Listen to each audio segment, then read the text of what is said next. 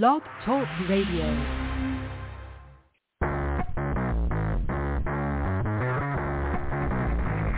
Hello and welcome to Action Radio. This is Greg Penglis coming to you from the historic district of downtown Milton on the banks of the beautiful Blackwater River. And now let's get into Action Radio. Yeah, I was just thinking before the show came on, this is an exciting time to be alive. There are incredible things happening all over the place. The House just voted to pass the new rules. Now, whether they stick to them is a whole other matter, but at least they passed them. So they're on the right track. So being the eternal optimist, I would have to say so far so good.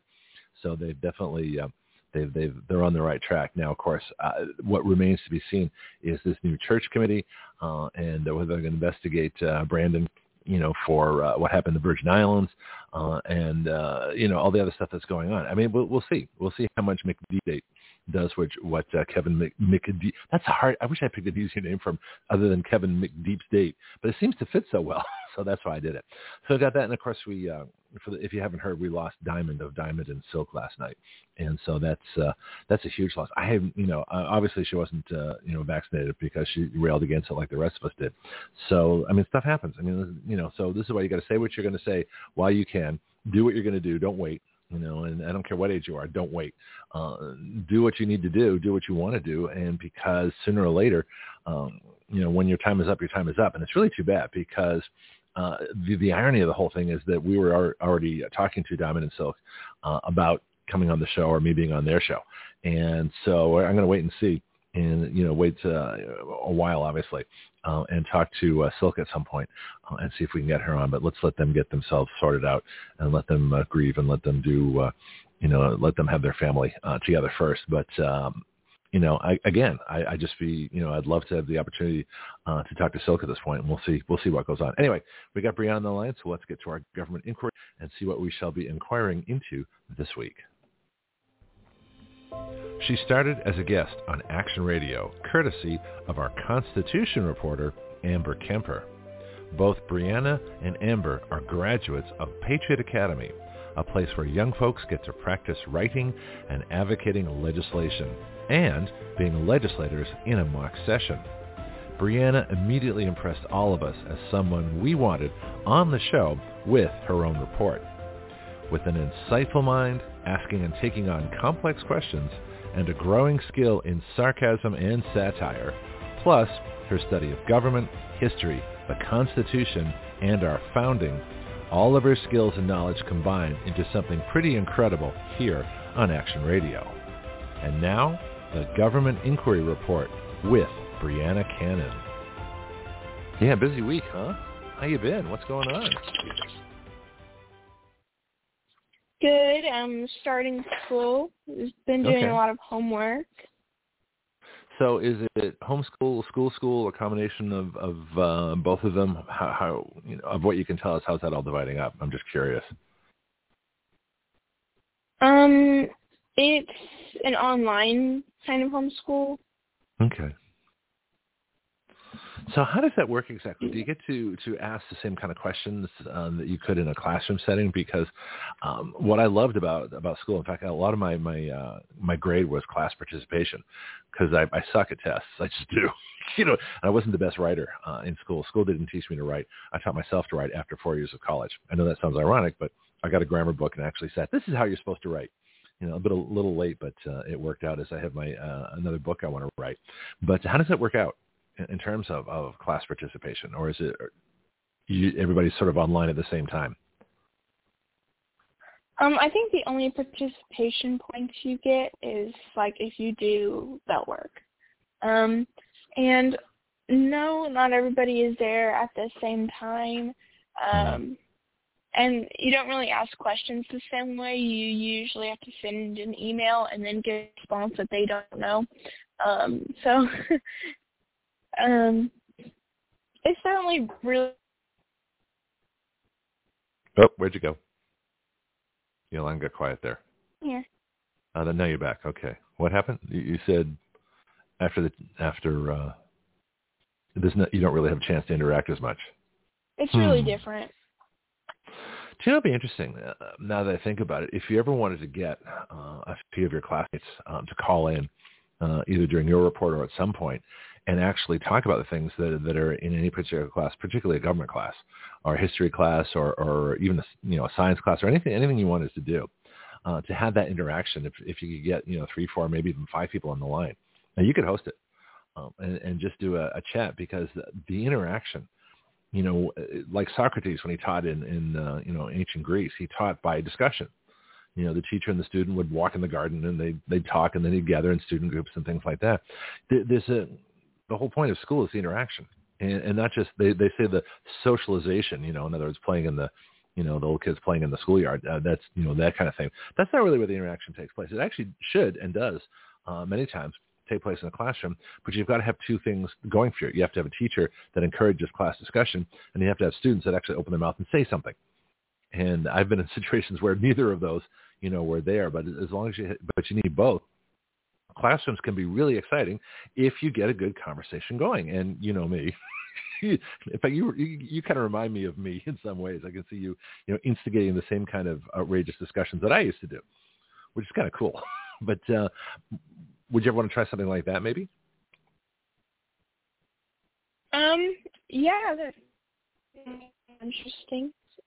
We'll put it on your long list of things to think about. I know that. Me. Go ahead. I know that, with the more you learn and stuff, the more you're aware of. Whenever you see things or read things and stuff, and I think that goes the same for school and the education part of it, because you kind of see, you compare the information, I guess, is how I would put it. You kind of compare it and how it lines up biblically, what you know is true, what you know is false, and the stuff that you just don't trust. And kind of see it differently than I used to see it. So. No, that makes a lot of sense. And the problem is, if it's just you, interacting with a teacher by email or something like that, there's a whole lot that's missing. And you can, I'll do this on the show. I'll think of things, and I'll go through this logical sequence in my mind, and I'll go through things that make sense to me. And then someone will point out, well, Greg, you didn't think about this. It's like, oh, okay, you're right. And that changes everything. One factor changes the whole string of thoughts that you have in your head. And so it's very, I think, it's a fault in the education that we don't have that kind of interaction. Now, you can do it online, but it's not the same thing as sitting in a classroom. So that part of school, I think, is critical. Of course, you have to have an interesting teacher. They have to actually like what they're doing, and they have to actually know what they're doing. And that's not always the case either, as we've talked about with some government education that goes on in schools. So it's a dilemma, but I think it's missing a serious component. And I don't know if you form a club, a debate society, a discussion club, because you and I have some pretty interesting conversations, and we're crossing 2 generations here, and so and you could even have a club of different age folks, or maybe even retired teachers and students, and who knows? I mean, there's a lot of possibilities here, but I think something is missing unless you get that interaction. Yeah, there's just a lot of times in either interaction, the student kind of doesn't really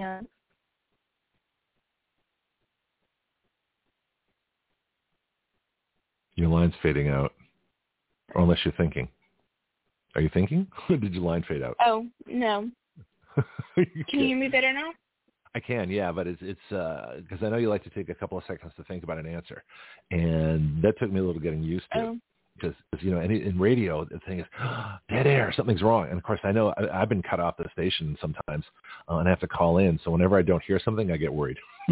So you can still think, but, but that's why I'm asking constantly, are you here? Because I've been trying to get decibel meters, little needles, or digital meters that show when I'm broadcasting and when I'm not. And we don't have those yet. I do have my Adobe Audition software when I make commercials and like your opening to the show. I've got that, but otherwise I don't know. Okay. Well, that's something for us to work on. I think that'd be interesting to get more discussion because I think that's critical. Did you ever see the movie Dead Poets Society? Speaking of discussions. No. Oh, you need to see this. Okay, so I will be your 70s, 80s, and 90s movie guide. So Robin Williams did she's laughing at me, right? Did one of the best movies I think ever in terms of inspiration, and it was about this professor named Keating, who was I think either an English or American. I think it was American boys' school, and this is back 60s, something like that, and they had the school uniforms and the whole bit, and the regimentation of the regular education. And it was so funny for me because I went to a private school in Australia. It was an all-boys school. We had the school uniform, we had the whole bit. In fact, I even got caned. Okay, we're talking corporal punishment. Hit with a bamboo stick. This is for real. And it hurts. I don't think I learned anything from it other than to shut up. But so I went through that experience, so I can relate to this. But there were some professors, some teachers that absolutely were so inspiring. It was incredible. And so if you get a chance, Dead Poet Society. I won't give you away anymore, but it is a fascinating film. And so professors, the teachers, the interaction of the students, it's just a whole different thing, which brings us to Congress. Speaking of interaction, there's a little bit of interaction over the weekend. And I was just curious what you thought of actually seeing Congress for the first time do what Congress is supposed to do, debate the issues. It wasn't like some communist Politburo pre-planned, organized, lobbied, and decided ahead of time like most of the rest of the governments do. What did you think? I was quite curious. I'd be curious. So I haven't looked into it personally myself, everything, but I have heard a lot of people's opinions on it from all different sides. I'm probably would the situation. And a lot of it seems very divisive within the Republican and conservative. Oh, you're fading out again. Seeing that. Your alarm was breaking up again. Oh, can you hear me now better? Yeah, I have. I heard divisive within the Republican Party. Then you kind of cut out for a bit. So let's just pick it up there because you're on a roll. Yeah. Okay. And it's divisive of not just in general. There's divisive in conservatives and stuff because people are saying, no, you're not a true conservative and things like that. And, a Republican, if they're not a true Republican, it's obviously because they go against the values of the Republican Party. But they say these things even if it's for one tiny little thing, and there's a big makeup of distinction that a lot of people need to remember is that not everybody's going to have the same exact view on every single stance, but it's the overall ideas and the majority of similar ideas that make you lean more towards conservative ideals, making you conservative or not. And I think that's happening a lot within the party.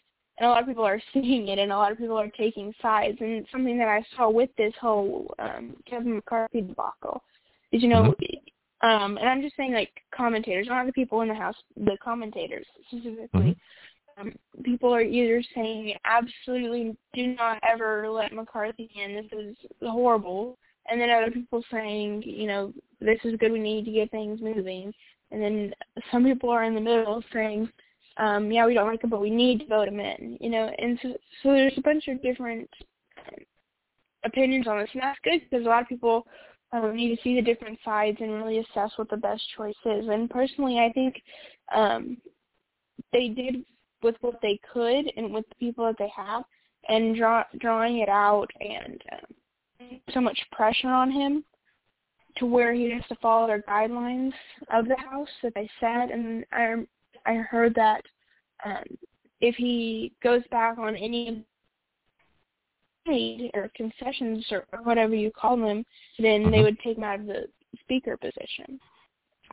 Well, it's a little bit more involved than that, but yeah, this is very interesting.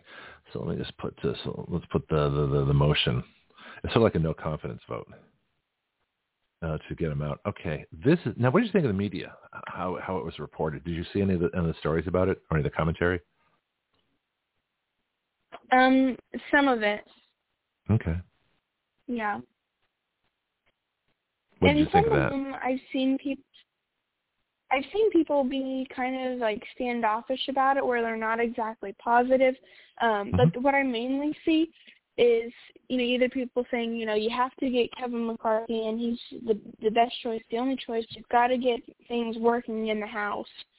And then the other side is, people saying absolutely not. We have to, find somebody really good because we don't want, a rhino in here that, is going to go against our party. That's pretty much it. I think you've nailed it. And what I found fascinating about the media is even allegedly conservative stations like Newsmax and to a lesser extent One American News, which was better. It really depends on the host. Some of them are fabulous and some just kind of read the news. But Newsmax, Fox, I got a new Roku thing and I haven't figured out how to get Fox Live yet. But the only person I really listen to is Tucker anyway. But the thing is they have been, both Fox, it was reported, and Newsmax I saw firsthand, they always came about it. It's like McCarthy has to be the speaker. How do we get there? So no matter who was up, whether it was a member of Congress, whether it was a fellow media person, a critic, a professor, analyst, a political watcher, writer, whoever it was always from the attitude that McCarthy has to be speaker. How do we get there? Why? And they were asking people, why isn't he speaker yet? What does it take to get the votes? What do you want? And people failed to notice that McCarthy would have been speaker without any of these concessions, without any of these rules. Would have been perfectly happy being speaker exactly under the same conditions as Nancy Pelosi. So the value to me in what the Freedom Caucus did was to bring McCarthy to a place he never wanted to be, having rules, having actual rules that he had to live with. And this idea of the recall, one person can bring a motion to recall, but, you still got, another 219 Republicans that can say, no, I don't think so. So the fact that I think that's kind of small because all you need is one disgruntled Republican or Democrat to file the motion every day. And this is the danger of that is that, be careful what you wish for because people always think of things as how they're going to work them. They don't see the big picture of how someone else might work them. It's like laws. It's not what the intent of the law, it's what the law says. Okay, because that was what was passed. We didn't pass the intent. We don't vote on intent. We vote on what the actual words are. And so it's quite fascinating to see how that works.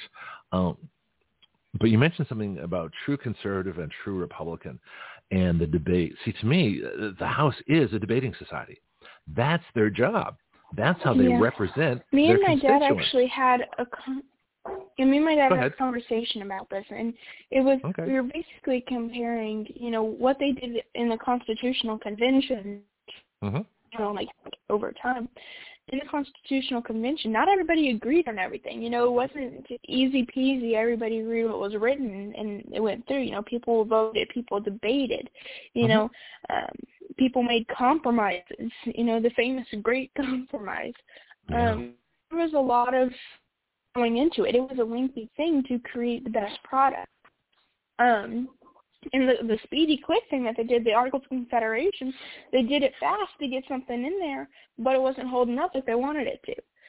And I think that kind of explains how it's supposed to work in the House and in the Senate and in our government. Everything's not just supposed to, our government system is deliberately slow. But I think what they're doing is a quick fix of hidden bills and hidden things to get things through to push a hidden agenda. And I think now they're saying, okay, we're going to break off it. Breaking up again. They're starting to say, now you're back. And I think they're starting to work more for the American people now. Instead of just trying to get things done, they're trying to work for the American people, or at least it seems like they're trying to make those changes. We'll see how far this goes and what really happens. But it's only been like the first week, so they're kind of new at it, and they always come out of the box, really encouraging. So the time to watch them is not now. The time to watch them is when nobody else is watching them. Everybody's watching them right now, because they just had this thing. But people have a short memory and a short attention span, so we lost a little bit in there. I don't know what happened to your phone. It was perfect last week. And it just it'll just like fade out like you're in a bad zone. I don't know if you're walking around, pacing around, but wherever it is where it works, just stay there. It'll be interesting. Articles of Confederation. This is what we come under the assumptions are stronger than truth. One of my personal rules here that assumptions are stronger than truth. People will maintain assumptions forever. My favorite ones. Judges have a lifetime appointment. No, they don't. They can be impeached and they can be removed for bad behavior, particularly Supreme Court judges. The Constitution says Supreme Court judges. It doesn't say justices. People keep saying justices because that's what they hear. But that's not actually the correct term, but they make an assumption. And the assumption also is the Articles of Confederation didn't work. Well, who said the Articles of Confederation didn't work? See, this is an interesting point, because the Articles of Confederation were not a strong federal government, but we were never intended to have a strong federal government. We didn't fight a war against a tyrannical monarchy just to create a tyrannical administration here. So what is it? Here's a question for you. Well, that was one of the biggest... Well, go ahead. Oh, go ahead. Ask your question. No, you're fine. No, it's okay. One of the biggest what? I'm curious. Well, with this, like, from the Articles of Confederation to the Constitution, I mean, when you, like, go into, like, the Federalist and Anti-Federalist papers, and you look at the different points and stuff, one of the big things that people talk about is the differences of federal government, of the Federalist and Anti-Federalist ideas of federal government. Right. And the Federalists, they wanted a more wide open interpretation factor where they could have a little more power, while the Anti-Federalists were like, absolutely not. We need a weak federal government, but we need one to be able to, you know, hold things accountable and stuff. And I think we've lost sight of that. And a lot of people now are seeing that and starting to fight against that now. But I think that's kind of what I'm talking about of the Articles of Confederation, because the whole reason that they decided that they needed something better was because they were seeing that there's nobody to hold the states and people accountable other than the states themselves. And when they get taken over, they get taken over. And so they needed something to hold the people and the officials accountable. Or I guess... You know, it's interesting that they didn't try anything else. I mean, there was no agreement that states could take or people of one state could take their appeals to another state and form like a state tribunal and say 3 states would rule over the state they're in. I mean, they never thought to try that. The Articles, the Confederation, they never thought to create a situation where they would have the federal government only for protecting the borders outward, and that the states would control everything inward. The biggest reason, you know, for a federal government, one of the biggest ones is trade. You know, the Commerce Clause. But the Commerce Clause has been so broadly screwed up that it can mean anything that Congress wants it to mean, whereas it used to mean the transfer of goods and services over state lines. So that the train, you know, when I say the train gauge, you know what I'm talking about with the gauge of a track? Yes. It's the width of the track for all my other folks. So the width of the tracks were different in different states. Well, you can't have goods and services going back and forth smoothly if the trains have to stop and you have to unload a train at one state and load it up in the next state because the trains aren't the same width. So the federal government that came in and said, we're going to make all your trains the same width. The tracks are all going to be the same distance apart, so the trains can travel freely state to state. They would have roads from state to state. Goods could go from state to state. You couldn't tax, you know, if you were a coastal state like Virginia, you couldn't tax Kansas, you know, if Kansas goods, which were being exported to England, had to go through Virginia. You couldn't pay a Virginia tax to get your stuff out of the country, whereas Virginia wouldn't have to pay that tax. So in that respect, federal government makes sense to control those things that the states would do to other states that aren't just to the people themselves. However, that was one of the major reasons towards secession as well, like in this like pre-Civil War, the secession movement of like, I think it was South Carolina, it could have been North Carolina, but I think it was South Carolina, where Van Buren was from. I think it was Van Buren. Not positive, but I'm pretty sure. I'm kind of lost on my history on that period. Yeah, go ahead. Yeah, the state was upset of the tariffs, you know, because it benefited the North, but not the southern states. Exactly. And I think that's kind of like the same idea that you're talking about. Well, yeah, and the problem was, I don't know what was going on in the Supreme Court, but you see, the Supreme Court was set up for just that situation, where a state could then bring their claim that they're being taxed unfairly to the Supreme Court, you know, against another state. And that's what the way it was set up. Now, the Supreme Court, unfortunately, does not do what the Supreme Court is supposed to do, which is follow Article 3 and take cases between the states. You know, they didn't take the Texas case, and that's why that's one of the reasons we got Brandon, because the Supreme Court refused to hear the case of Texas against Pennsylvania, Georgia, and other states where they had fraud voting. Well, they had no choice in that matter. They had to take that case. They were mandated to by the Constitution. They should, except for Clarence Thomas and the other guy, I can't remember his name. Is it Alito? Yeah, Sam Alito. The rest of them should have been thrown off the court for not taking that case, but they weren't. You know, but the Supreme Court, if it was a good Supreme Court, would have taken all those cases of unfair taxation, and they would have said, okay, present your case, and the Supreme Court would have, ruled on a decision between the states and said, okay, Everybody gets taxed fairly. This is how it works. That might have avoided the Civil War. But then slavery still would have, I think slavery would have died of its own weight, but the sooner the better as far as something like slavery goes. You want to read something interesting? Have you ever read the Southern Constitution, the Confederate Constitution? I haven't read the full thing, but I do remember reading a little part of it before, but overall I would say no. Because there's some very interesting things in there. Of course, you got to get past the slavery part, which is obviously wrong. But as far as a lot of the other things, the claims against a too strong federal government, some of the things in the Confederate Constitution were rather interesting. And I haven't read it for a while, but I remember very clearly that there were some interesting provisions that might have been adopted in our own Constitution and weren't. Anyway, so let me switch back to you here in our remaining time. What's been on your mind? What did you want to talk about today? Like going back to what you said just now about Biden, it actually made me remember this too. There really isn't a whole lot of information that I have on it. But a lot of people are saying more information is about to come out. All the truth is about to come out. It's like the Biden's classified documents at, hold on, let me look at this. The Penn Biden Center, and it was found by the president's lawyer. Yeah, I just heard a little bit about this last night, and a lot of times I don't report stories right away because I like to think about them. I like to see how they go because we're not a news service, we're not a journalist service. We're analytical for the purpose of writing bills, and so our show is very different. So a lot of times I kind of like to let this go for a little bit. So what do you know about it so far? Because this is fascinating. As classified documents, I think at the Biden Center. There's an oxymoron. The Biden Center of Knowledge and National Security. Oh, please. We can talk about his border visit in a minute. Well, but what do you know so far? I'm curious.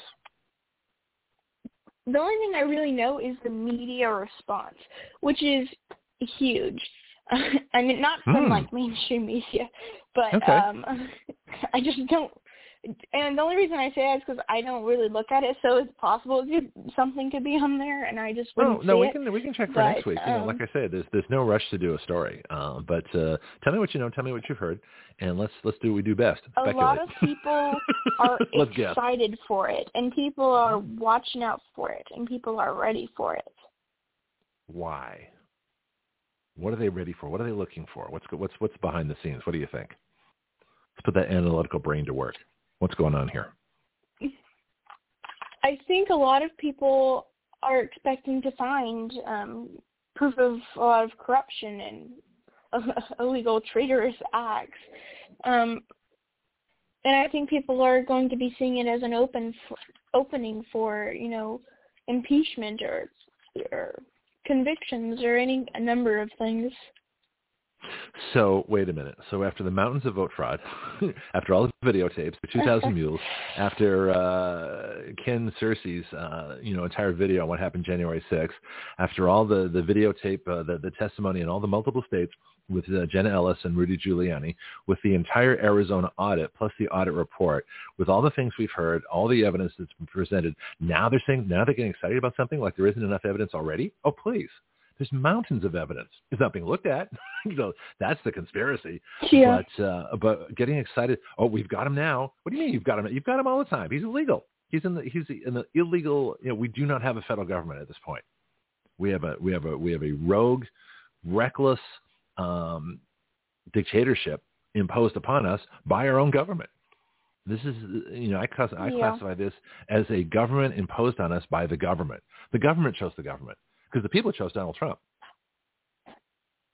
So what are they looking for with these classified documents? What are they hoping to find? The smoking gun? The plan? Is this a national security center? Is it just a Biden's papers? Not that he wrote anything himself. He plagiarized everything. What do you know of this center so far? The only I think thing Josie probably knows about it too. But is that it's, go ahead. All that I know is it's pretty small, or supposedly pretty small. But I actually don't know what it's used for. Okay. All right. Well, let's make a note. Let's follow up on this next week. Let's see what develops this week. Yeah. Because, first of all, if there are any papers, now you know what's going on right now, right? You know what's happening at that center right now? I'll give you like 5 seconds to guess. What's going on there? Some people are cleaning it out. How about that? Yeah. Can you say shredder? Kind of like the border. Can you say, yeah, that they're going through everything right now. Yeah, that whole place. There's going to be nothing left. You walk in there, it's going to be like empty bookshelves. It's going to be, geez, sorry to find here. Where are all your papers? We never really had that many. Yeah, you did. Then you go back to the dumpster, like bags of shredding. Well, let's piece them back together. We've got a computer. We'll take a photograph of each one and put it through the NSA computer, and we can reconstruct the documents. You don't have to. There's already so much evidence against, and as we know, and I was looking for an article. I read it last week, and I'm trying to find it because, unfortunately, I think I canceled one that I should have saved because I go through so many articles. But there's one that perfectly described how Mike Pence caused the coup by refusing to consider the Trump electors January 6th, thereby setting the stage for Brandon, his electors from the fraud states, from the battleground states, to be voted on without question, without challenge. That's blatantly unconstitutional right there. So January 6th, the real significance of January 6th is not what happened up top. That was the distraction. What the real significance is what happened underneath the Capitol. When the arms were being twisted, when the secret deals, have you seen that tweet with somebody whispering in Matt Gaetz' ear? Like up close and personal, like the mafia. Hey, I'm going to tell you what you're going to do, okay? You're going to let Kevin McCarthy speaker. Well, we got ways, we'll make you a deal that you can't refuse. Godfather thing, okay, right? That's what happened. That's what happened under the Capitol January 6th. I can't prove it, but I can't imagine what else happened because all those people that were going to challenge the electors in the battleground states came up top at the end of that little 7-hour marathon. That's not reported in the congressional record, by the way. There's nothing there about this. Came up and they all voted for Brandon. Gee, what a surprise. How did that happen? That's a coup. Yeah, and it reminded me of this thing that I saw. I mean, I was just almost talking right now. Sorry, I'm going to just completely veer off. There's some people from C-SPAN or whatever, of like the House committee. And can you hear me? Yeah, okay. I can. You disappear for like a second or two. It's weird, but I want to make sure we capture everything that you're saying, so we can make fun of you next week. No, I'm teasing you. Go ahead. Back to C-SPAN. Thanks. We do sarcasm here. People add like an audio to it, like they read lips, kind of. Oh yes, I've seen these. Of them. And it's just completely like just nonsense stuff, but it's just absolutely hilarious. Well, see now think about this. Now what did they really say? How come we don't have what they really said? I think what they really said is far more interesting. Yeah, the joke tapes are funny, but what they've actually done is covered up the real debate. And this to me would be much more interesting. Yeah. So what did they really say? There's I'll tell you a funny movie. Here's another one. Add this to your collection of Greg's recommendations for your cinematographic historical view of life. There was a film there's a comedian named Woody Allen who had all kinds of scandals, who did some pretty awful stuff in his personal life to some decent people, but he was very funny. There was a time when he was extremely funny, and he took a Japanese James Bond film that was not the best quality, and he wrote an entire script to it, a joke script. It's called What's Up, Tiger Lily, and it's about a Japanese James Bond who has to rescue the great egg salad recipe. And this is a top secret egg salad recipe. This is like critical stuff. And it's just, but the dialogue that he puts on this. So in other words, instead of subtitles, he puts English subtitles, but they are, or maybe it was dubbed. But anyway, it's an entire script like you saw with Congress. He takes an entire film and rewrites it. Really funny stuff. Anyway, back to you. So that reminds me of something I just read. It was something like a story that somebody had written. And it was basically a story making fun of like British people because I don't even remember what it was called, a silent alarm. And it was basically there was a burning hotel or something, and it was burning, all the floors were burning, evacuating. And this person come in, this bellboy, with this little card in a tray, and he says, "There's something specifically for you, sir." And they were just having like a complete like polite and proper and calm conversation while everybody's about to die. That sounds very British. And it was It was funny. And British. it Well, was if like, you get a chance, the building is going to burn down. Oh, the building's burning, sir. Would you kindly evacuate to the rear of the building? Yes, well, I think I'll. Do I have time to pack my bags? No, you don't, sir. You should leave right now. Oh, thank you very much. Okay. Kind of like that. Yeah, it was like, well, I guess we should go. It's like, if you'd like to look out the window and see the burning flames. Time to check out. Yes, my room is now on fire. I think I should find accommodations elsewhere. Yes. Do you ever watch Monty Python? No. Oh. But I've definitely heard of it. Well, I actually, I parts. just happen to have a Monty Python skit here that I made with me doing all the voices. Let me see if I can find it. Here we go. You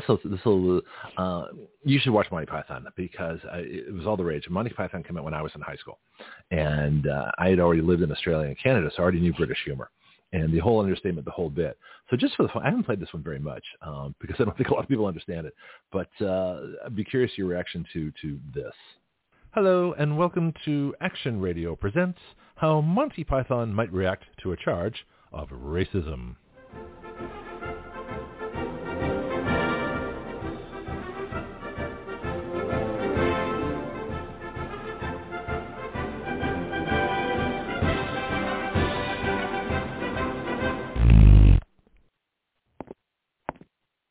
Imagine, if you will, two men approaching each other on a sidewalk. Hello, hello. Step aside, please. No, I don't think so. You step aside. But I'm in a hurry. So am I. And my time is just as important as yours. No, it's not. Yes, it is. I'm sorry, but you're going to have to move first. No, I don't. Yes, you do. No, I don't. Well, then, you're a racist. I'm a what? You're a racist. I am not. You are too. I'm not. Yes, you are. What makes you think you can just declare me a racist? You aren't the Queen of England. You can't just make declarations like that. Neither are you, but you are a racist. No, I'm not. Yes, you are. Wait, you just can't accuse people like that. We have rights, traditions, Magna Carta, common law, evidence man, even for your opinion. We have standards of decency. No, we don't. Yes, we do. Not anymore. What? We had the new normal. We can now just make stuff up as we go. No, you can't.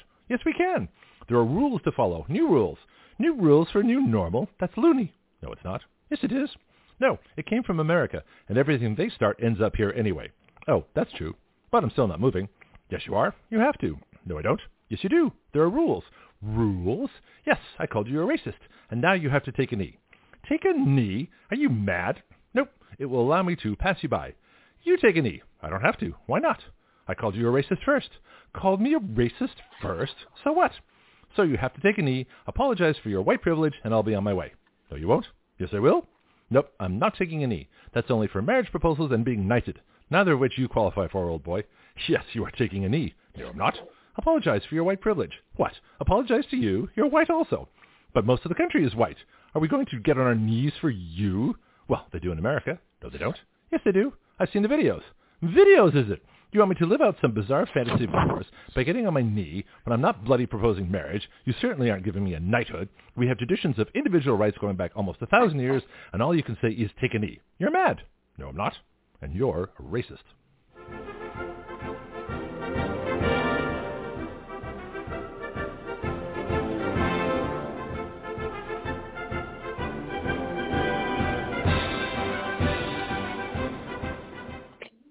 Anyway, that's how I saw it. Way back when during the lockdown when I was making all these things. Because I had nothing better to do because everything was closed. Definitely had time.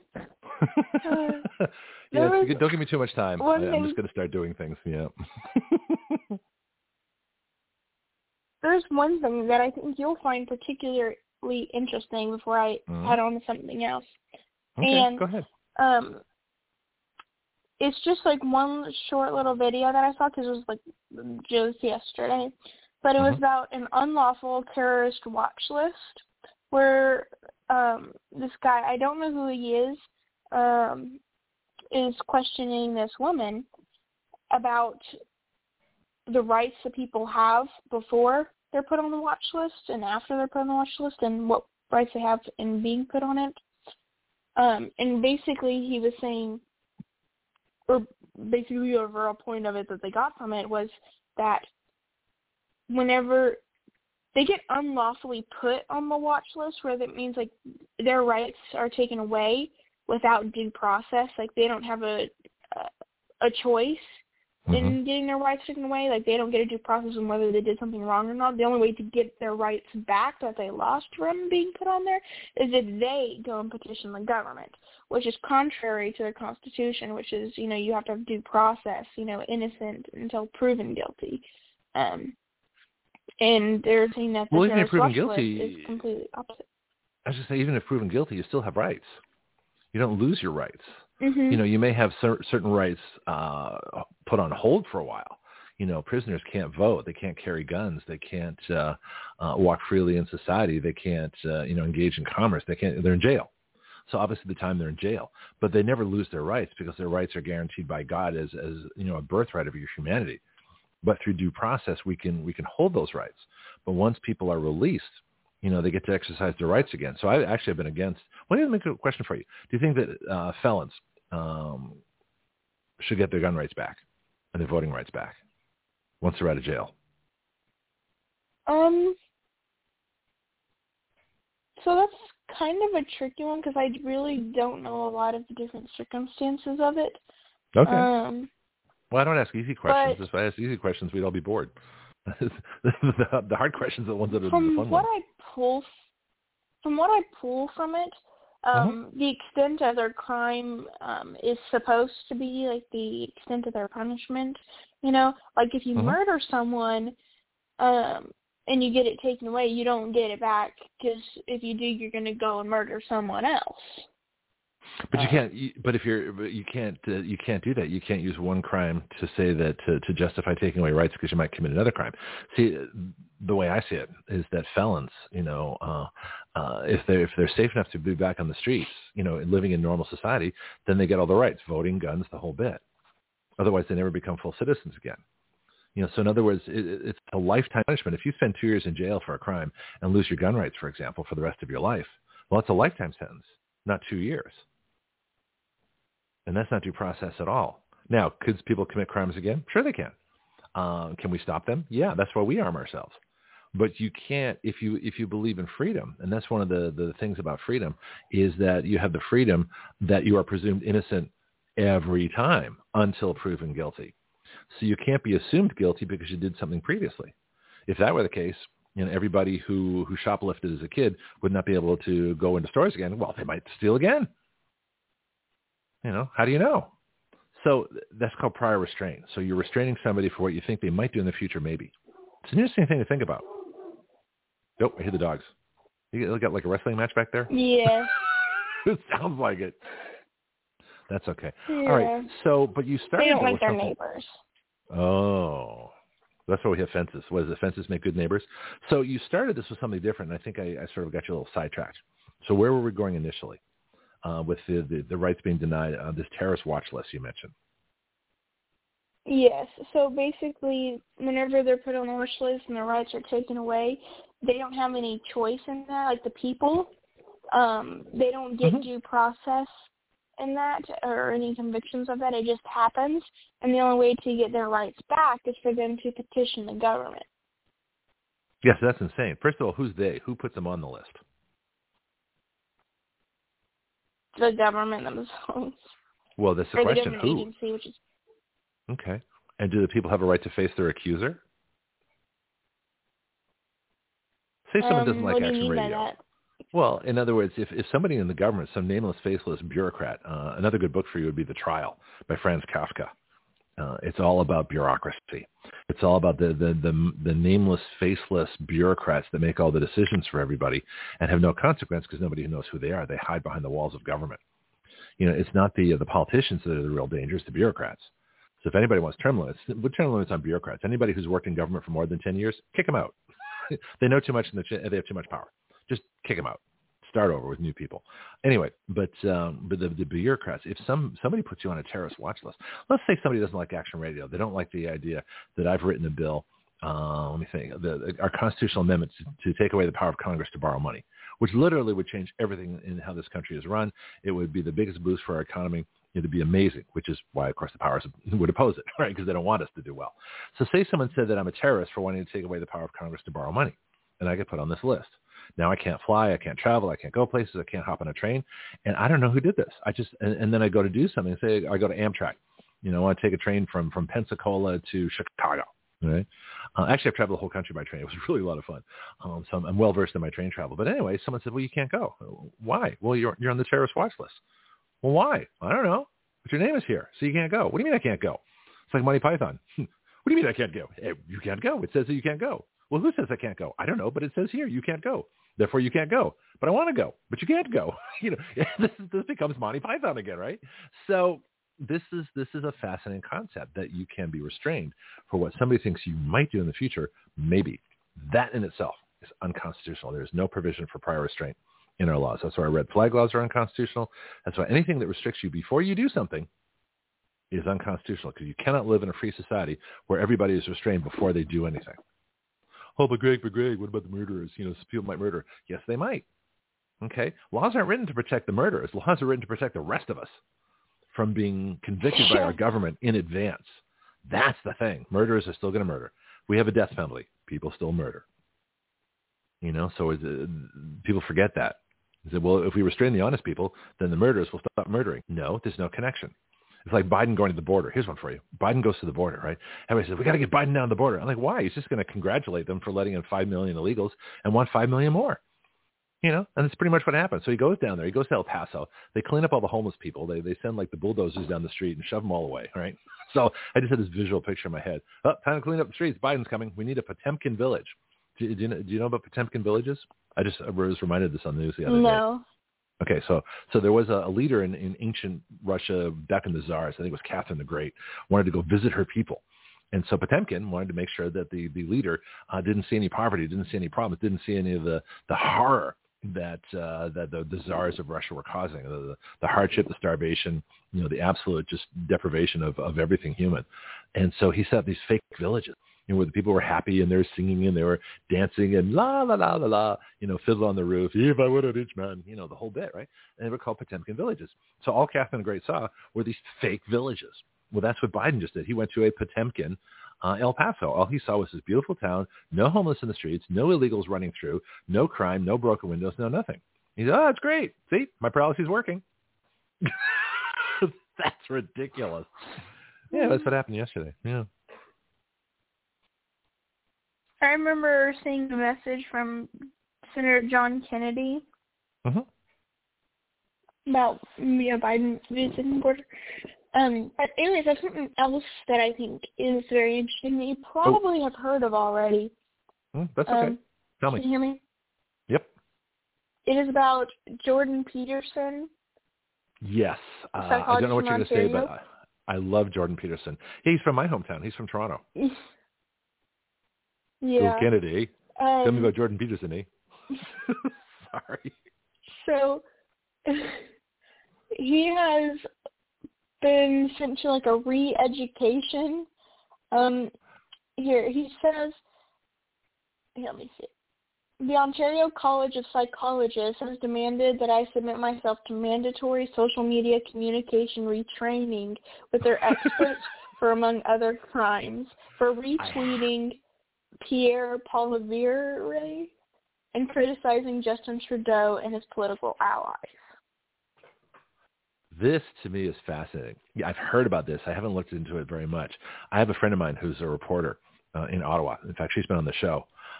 Jennifer Clark was on, and a very emotional report. She was reporting to us directly during the Freedom Truckers rally in Ottawa.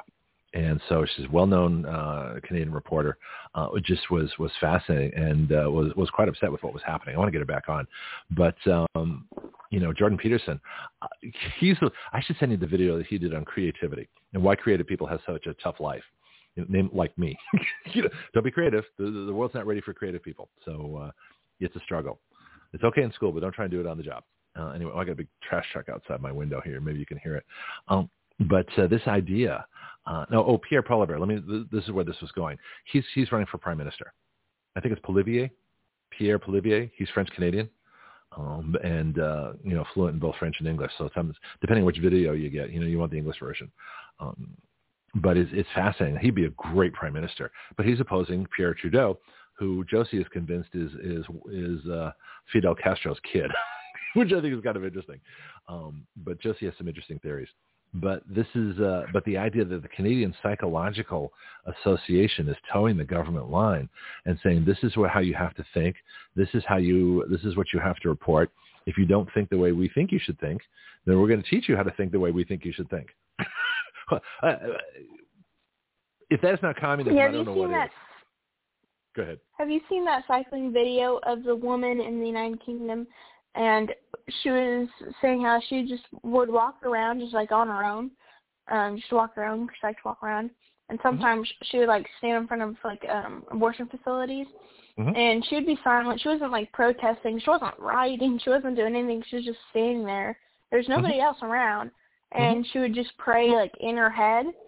Yep. And there's a video of one of the policemen like coming up and, asking her all these questions, whether she's praying, she's like, well, I might be in my head and stuff. And they ended up charging her with 4 counts for just praying silently on a sidewalk. And it was just because of the thoughts that she was thinking. Like, it's literally criminalized for thinking. And it's like, that's foreshadowing, you guys. Well, it's not foreshadowing. It's here. That is communism. That is exactly what it looks like. That is the the thought police is right out of Orwell, 1984. I've seen the clip. I have it posted on I think it's in our special we have like 20 Action Radio groups. One of them is Special Investigations, and it's there. It's also in our Oh My God group because she was praying. So we have a bunch of different places that a lot of those stories go. So think about that for a second, because that could come here. That's what the forces, the dark forces, the evil forces, the communist forces want here. They would love to have re-education camps, and they say re-education because, what is their education camp? What is the first education camp they want everybody in? Yeah, that's what they're doing to Jordan Peterson, is mandating this, or they're taking away his psychology and his psychology degree. And I actually have it up. It says, like, acknowledgement and undertaking of Jordan Peterson. To the College of Psychologists of Ontario. Would you like me to read it? Sure. Okay. It says, I acknowledge that the Inquiries Complaints Reports Committee of the college, blah, blah, blah, is concerned about the following aspects of my public statements contained in the Registrar's report. May 17th of 2022, and Jordan Peterson denied this. Okay. It says that I may have lacked professionalism in public statements made on social media and during a January 25th of 2022 podcast appearance. I think they're talking about the Joe Rogan one. Okay. I haven't seen that. I haven't seen the yeah. Did you see that video, or did you see the? Because he goes on for 3 hours. He's as bad as me. No, I haven't seen the full thing, but I've seen, I think, like 3 or 4 different clips of it. But no, I haven't seen the full thing. I'll have to look at that. But okay, so it says the coaching program. He has to review, reflect on, and ameliorate my professionalism and public statements. He'll complete the program with 6 months of receiving the decision. On the basis of progress, the coach may, at their discretion, request that the registrar shorten or extend the program. Within 10 days, you have to contact these people, make arrangements to have one of them act as a coach. And the people is Dr. Abner or Mrs. Siskind. Notify and let's see. Program will begin when they release its decision. So he needs their permission to think is basically what it is. So before he thinks again, and before this woman prays again, outside an abortion clinic or anywhere she might happen to be, before these people can think and pray, they need government permission. That's an interesting policy. And that these psychologists in this board, this nameless, faceless board, somewhere in an ivory tower, somewhere in a locked up in a room far, far away where strange people do unusual things that we can't talk about in public company, that are sitting there going, well, let's see how we can, affect policy today. So why aren't they being judged? Why aren't they being held accountable? Why can't Jordan Peterson say, excuse me, you people cannot sit there and tell me how to think? The whole purpose of psychology is to explore the mind, not close it off. So what he should be advocating is that they be defunded, they be removed, they all be fired, and that an entirely new board be created. Because if this is their policy, if their policy is that you can't think for yourself, how can, especially in psychology of all things, what is psychology if not exploring the mind and all its faculties and facilities to think? That's my argument against it. Yeah, and I just made that up. I'll tell you, the more you're on the show, the more your mind's going to be sharp and fast. And this is what happens to me. This is the fun part, So I don't think any differently than before I started Action Radio 5 years ago. I just think a lot faster. So it just comes out, Yeah. But it's good practice. Well, what do you think? Tell me about this board. What would you do? Well, first, obviously, deny this, just as he does. It's wrong. Everybody knows that it's absolutely wrong. I just don't understand how they've gotten this far to get away with it. I mean, literally, re-education, you seriously call it that? And another interesting thing of it is it says undertaking in it so many times. Of this acknowledgement and undertaking. Does he need an undertaker for this? All right, let's focus on this word re-education since you it's mentioned calling it a couple times. The whole process of the re-education paper, the whole process of doing this as an undertaking. Let's focus on the word re-education and then focus on the original word education. So I'm going to ask you the question that I sort of asked a little bit ago. Where does the government want you to get your education? From the government. Exactly. So if the government gives you your education and you somehow fail to live up to that education, what then has to happen?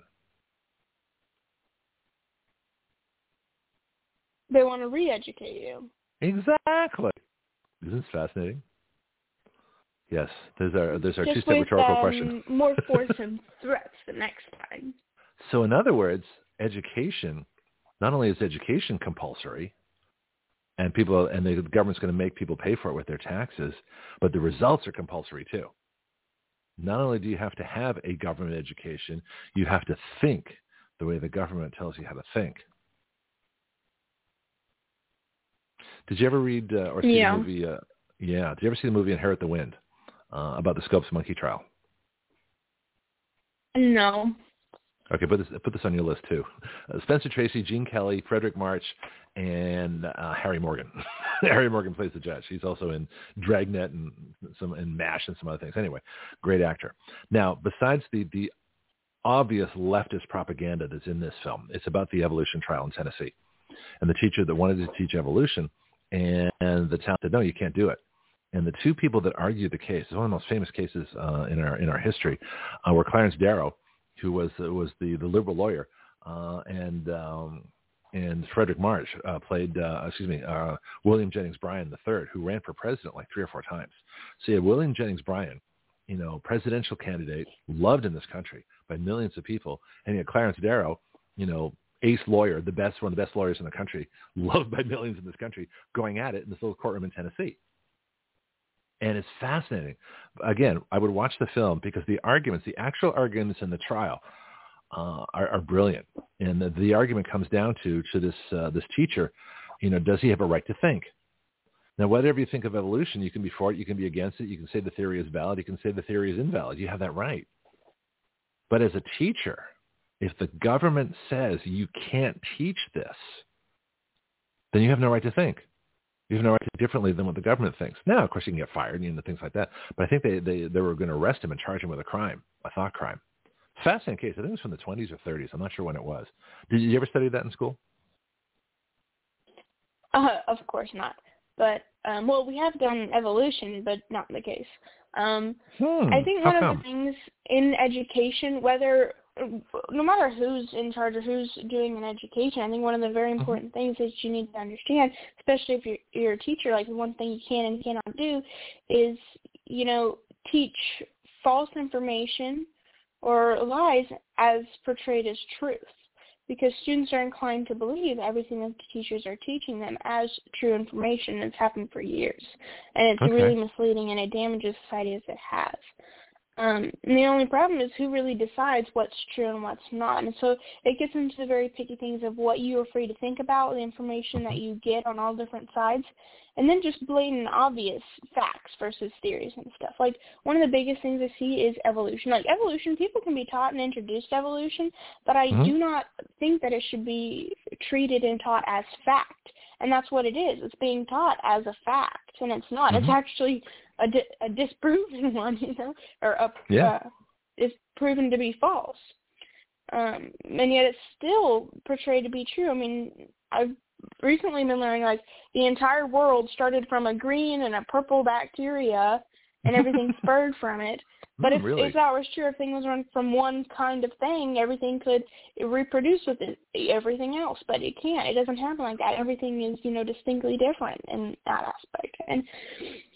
And it's just a big old rabbit hole in that aspect. But like, if you teach somebody that 2 + 2 = 5, and it's obviously wrong, but you still give them points for it, and you're teaching them that, okay, yeah, that's right. It's obviously a lie, and it's obviously going to hurt them and not educate them. It's going to do the opposite. It's going to make them stupider.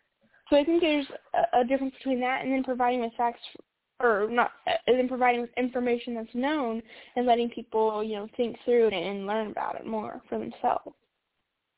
We need to talk about this more, because I think I don't mean it to be like a sore spot or a problem. If it is, let me know. But I think that to understand your own arguments against the theory, and it's a theory.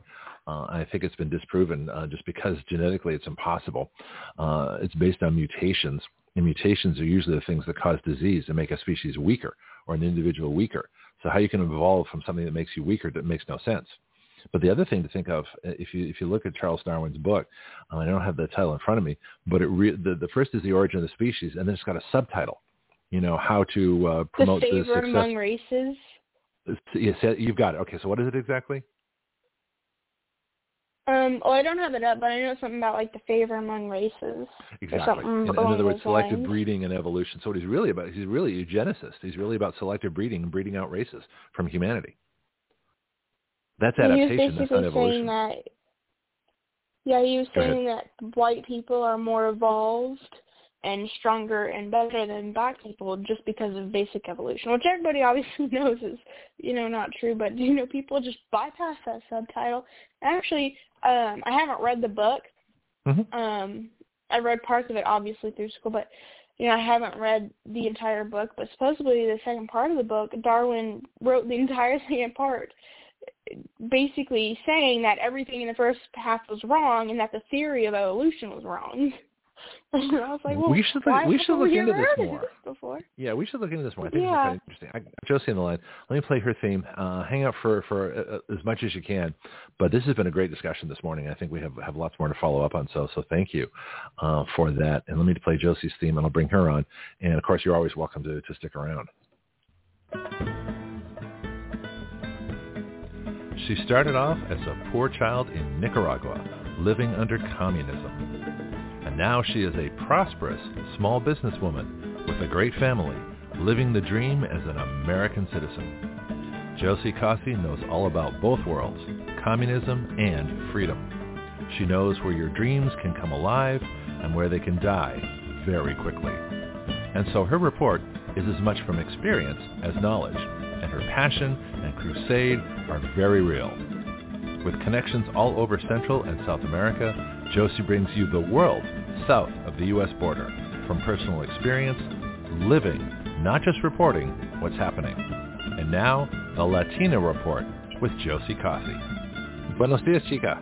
Buenos dias, amigo. Buenos dias. Dobre Amiga. Utra for the Dobre people Utra. in Ukraine or Russia. Здравствуйте. Good morning, Brianna. ¿Cómo estás? Good morning, Josie. How are you? Yeah, anyway, we need to get a picture. We need to know who we're talking to. So Brianna's like this voice. I know what everybody else looks like because we're all on Facebook. We all things like that. But Brianna's a mystery. I don't know what she looks like. Yeah. I could pass her on the street and not even know it's her until I hear that to hear the very characteristic voice of yours. And it's like, are you Brianna? I mean, go wander the streets of Oklahoma and just see. Well, I hope by chance, anyway. We're going to have to meet you one day. In fact, I want to get all of us together for a convention anyway. Josie, do you want to get in this? We just started an evolution chat, which is obviously not going to be ended here, but we have a lot to talk about. I don't know if you heard part of it or you want to comment on that at all. A little bit, yeah. Yes, okay. I did. Evolution is all a lie. Yeah. Evolution is all a lie. I think it should have been off of all the school and everything years and years ago, and they keep teaching it, including the Catholic people teach evolution. I'm like, well, give me a break. So you don't believe in God anyway, so I don't understand. Yeah, they don't. And we lost a pope. It's kind of interesting too. So yeah, I don't know if you're going to be included. Well, because you're raised Catholic, so and one of the popes died. I think raised Catholic. Yeah, they believe in evolution. Yeah. Mm-hmm. So they're confused. Okay. But yeah, it's pretty sad. And then you guys, I was trying to listen a little bit, but I was in the other room too. I said, my husband was listening to you do your poetry. My poetry? You mean my racism thing from Monty Python? Is that what you're talking about? Yeah, Monty Python. Yeah. Yeah. To me, that was boring when I was young, you know? I didn't like Monty Python? Oh. Well, you got to understand British humor. See, it's all poking fun at the government. You didn't know it then? Brianna, you'd like Monty Python. See if you can catch some reruns. They're probably on YouTube. We got Brianna's dogs are battling again. I'm actually going to have to go here, but there is more to the Jordan Peterson and like the demands that they have, and so I'll send you what I have on it, the papers, and then you can probably send it to Josie because I think that's something interesting for Josie as well. Well, I can pass them on. Yeah. I'll tell you what, if you want, why don't you try contacting Jordan Peterson? Yeah, Brianna? Mm-hmm. Brianna? See if you can contact Jordan Peterson. Yeah, I'm still here.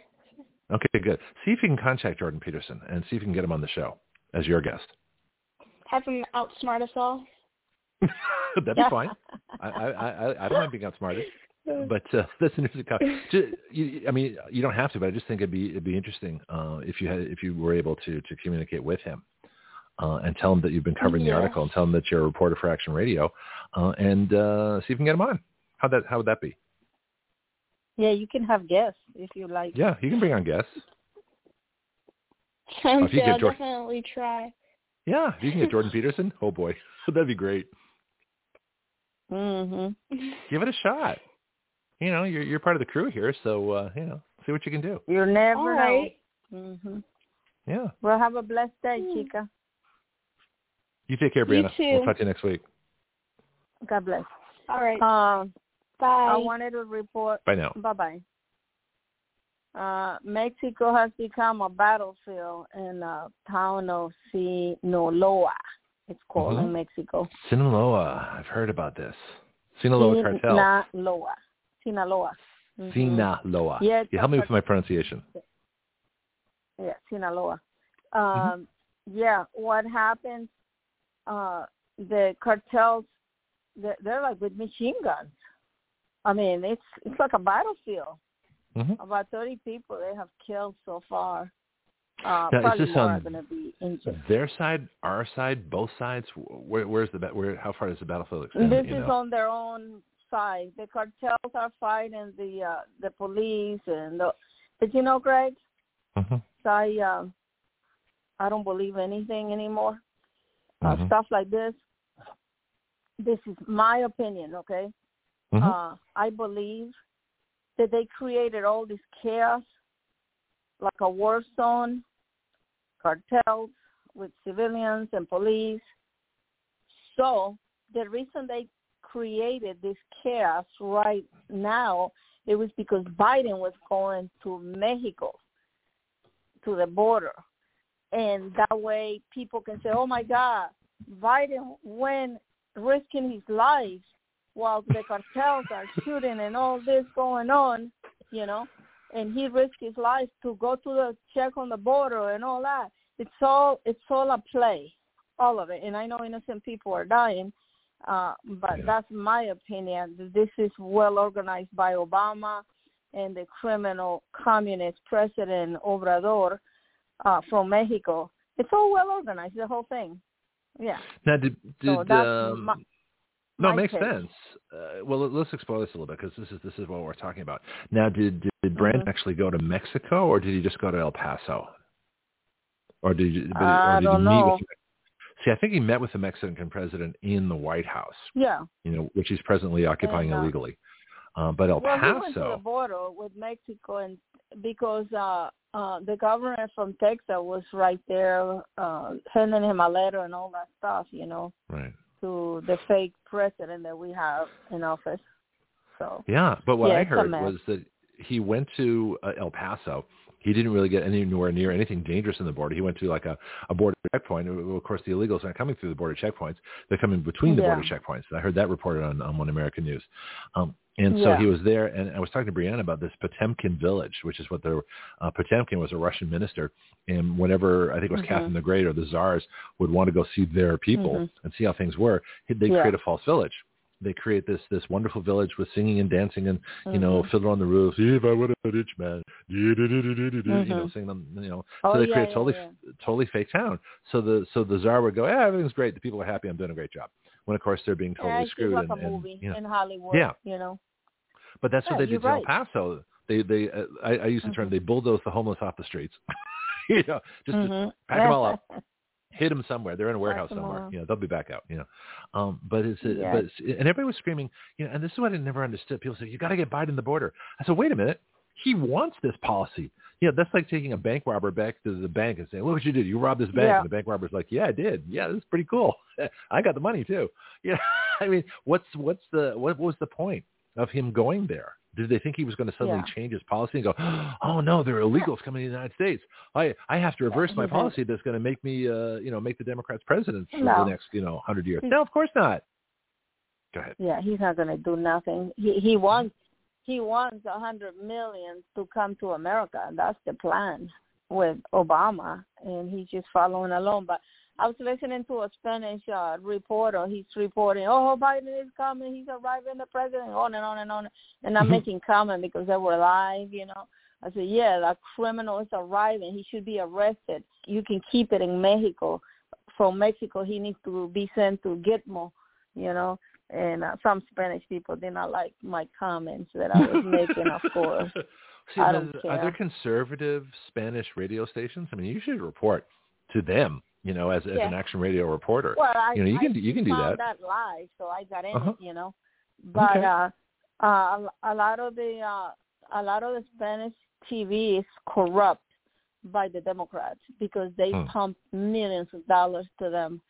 They have bought them completely. Is it Democrat Party money or is it tax? Is it Democrat Party money or tax money? Where are they getting the money from? I'm not sure. I'm not sure, but they are getting a lot of money. Like my cousin in Miami, we're talking, and she goes, I don't know what's going to happen to Trump. He's no good, and this. I said, and you believe in all that crap? I said, stop it. I said, you're listening to Univision. Stop watching that garbage. They're hooked. All the Latinos in Miami are hooked with Univision and Galavision and all those Spanish channels. Is that Jorge Ramos? They're garbage. Is that Jorge Ramos? Jorge Ramos is on Univision. Mr. GQ. Yeah. Corrupt to the max. Mm-hmm. Yeah. Who pays him? The Latino TV, huh? Who pays him? Where does he get his money? Or where does Univision get the money? I don't know, but Jorge Ramos, he's been attached by the belly button with the Clintons for years. Yeah. That's a great way to put it. No, I believe it. We call it tan pegados from the belly button, del ombligo. Yeah. Huh. So Jorge Ramos and many of the Spanish reporters are being bought. And the vaccine, forget it. Oh, my gosh. That's why all my cousins and my sisters, they got vaccinated. They didn't want to listen to me.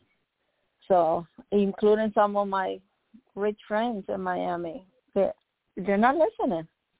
But you know what? Yeah, well, the jab doesn't care about your money. Now. Yeah. And there's a lot of people in this position where they have friends or family. I've lost friends of mine on the show. Peter Pry, Eric Colley, who made our website, writeyourlaws.com. these were friends of mine. I'm suspicious. I'm suspicious about the death of Peter Pry. I wish I could dig it out more, but yeah, I don't know, because if you're talking about the EMP and X-ray and this and that, they want to take you out. They don't want you to be around.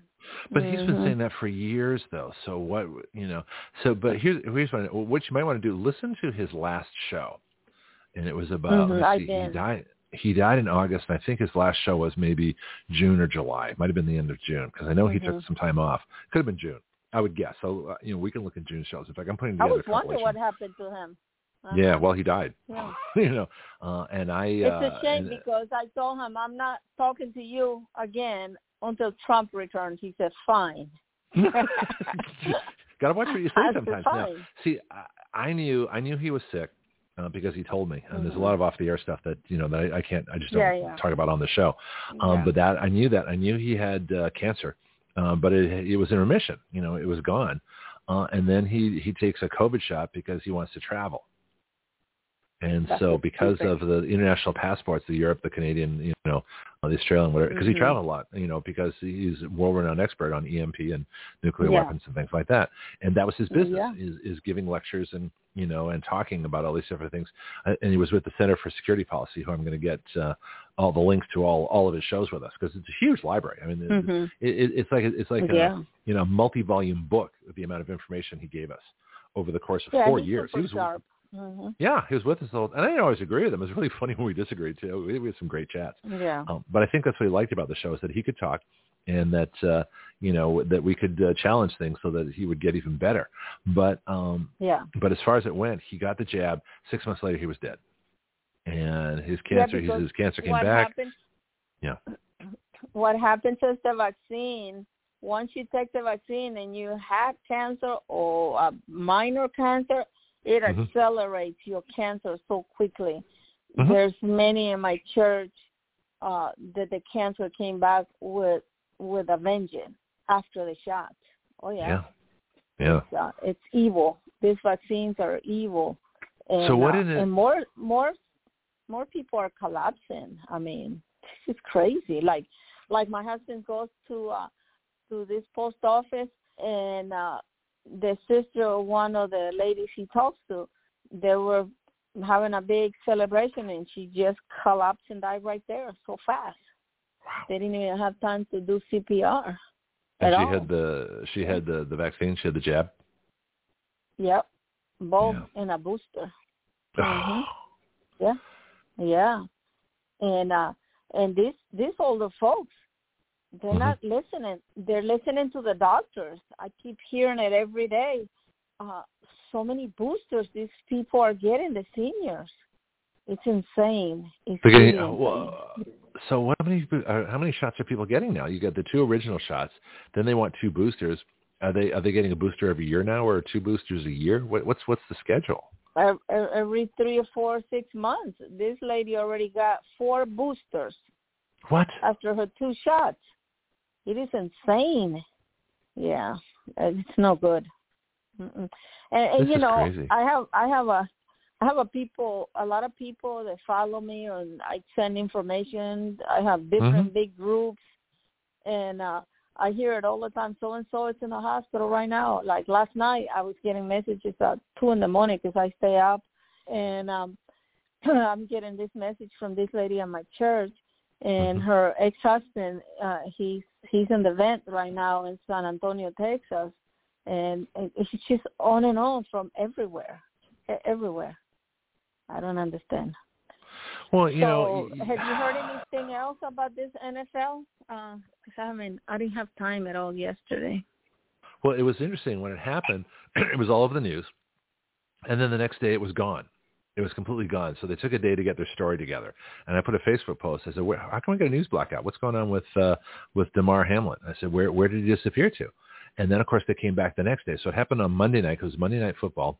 Tuesday, there was a news blackout. And Wednesday, once they got their story together on this whatever it is, this bizarre theory that just the right strike, just the right time, between heartbeats, but he was never struck. He's the one that did the grabbing. He grabs the guy and wrestles him to the ground in a typical tackle. Grabs him, takes him to the ground. It was a normal play. and then he gets up. Well, you can't get up if you're injured. And then he collapses. But he collapsed from a standing position. And it was explained to me that adrenaline. This is what things that they're worried about next season. So here's what I think we should be watching.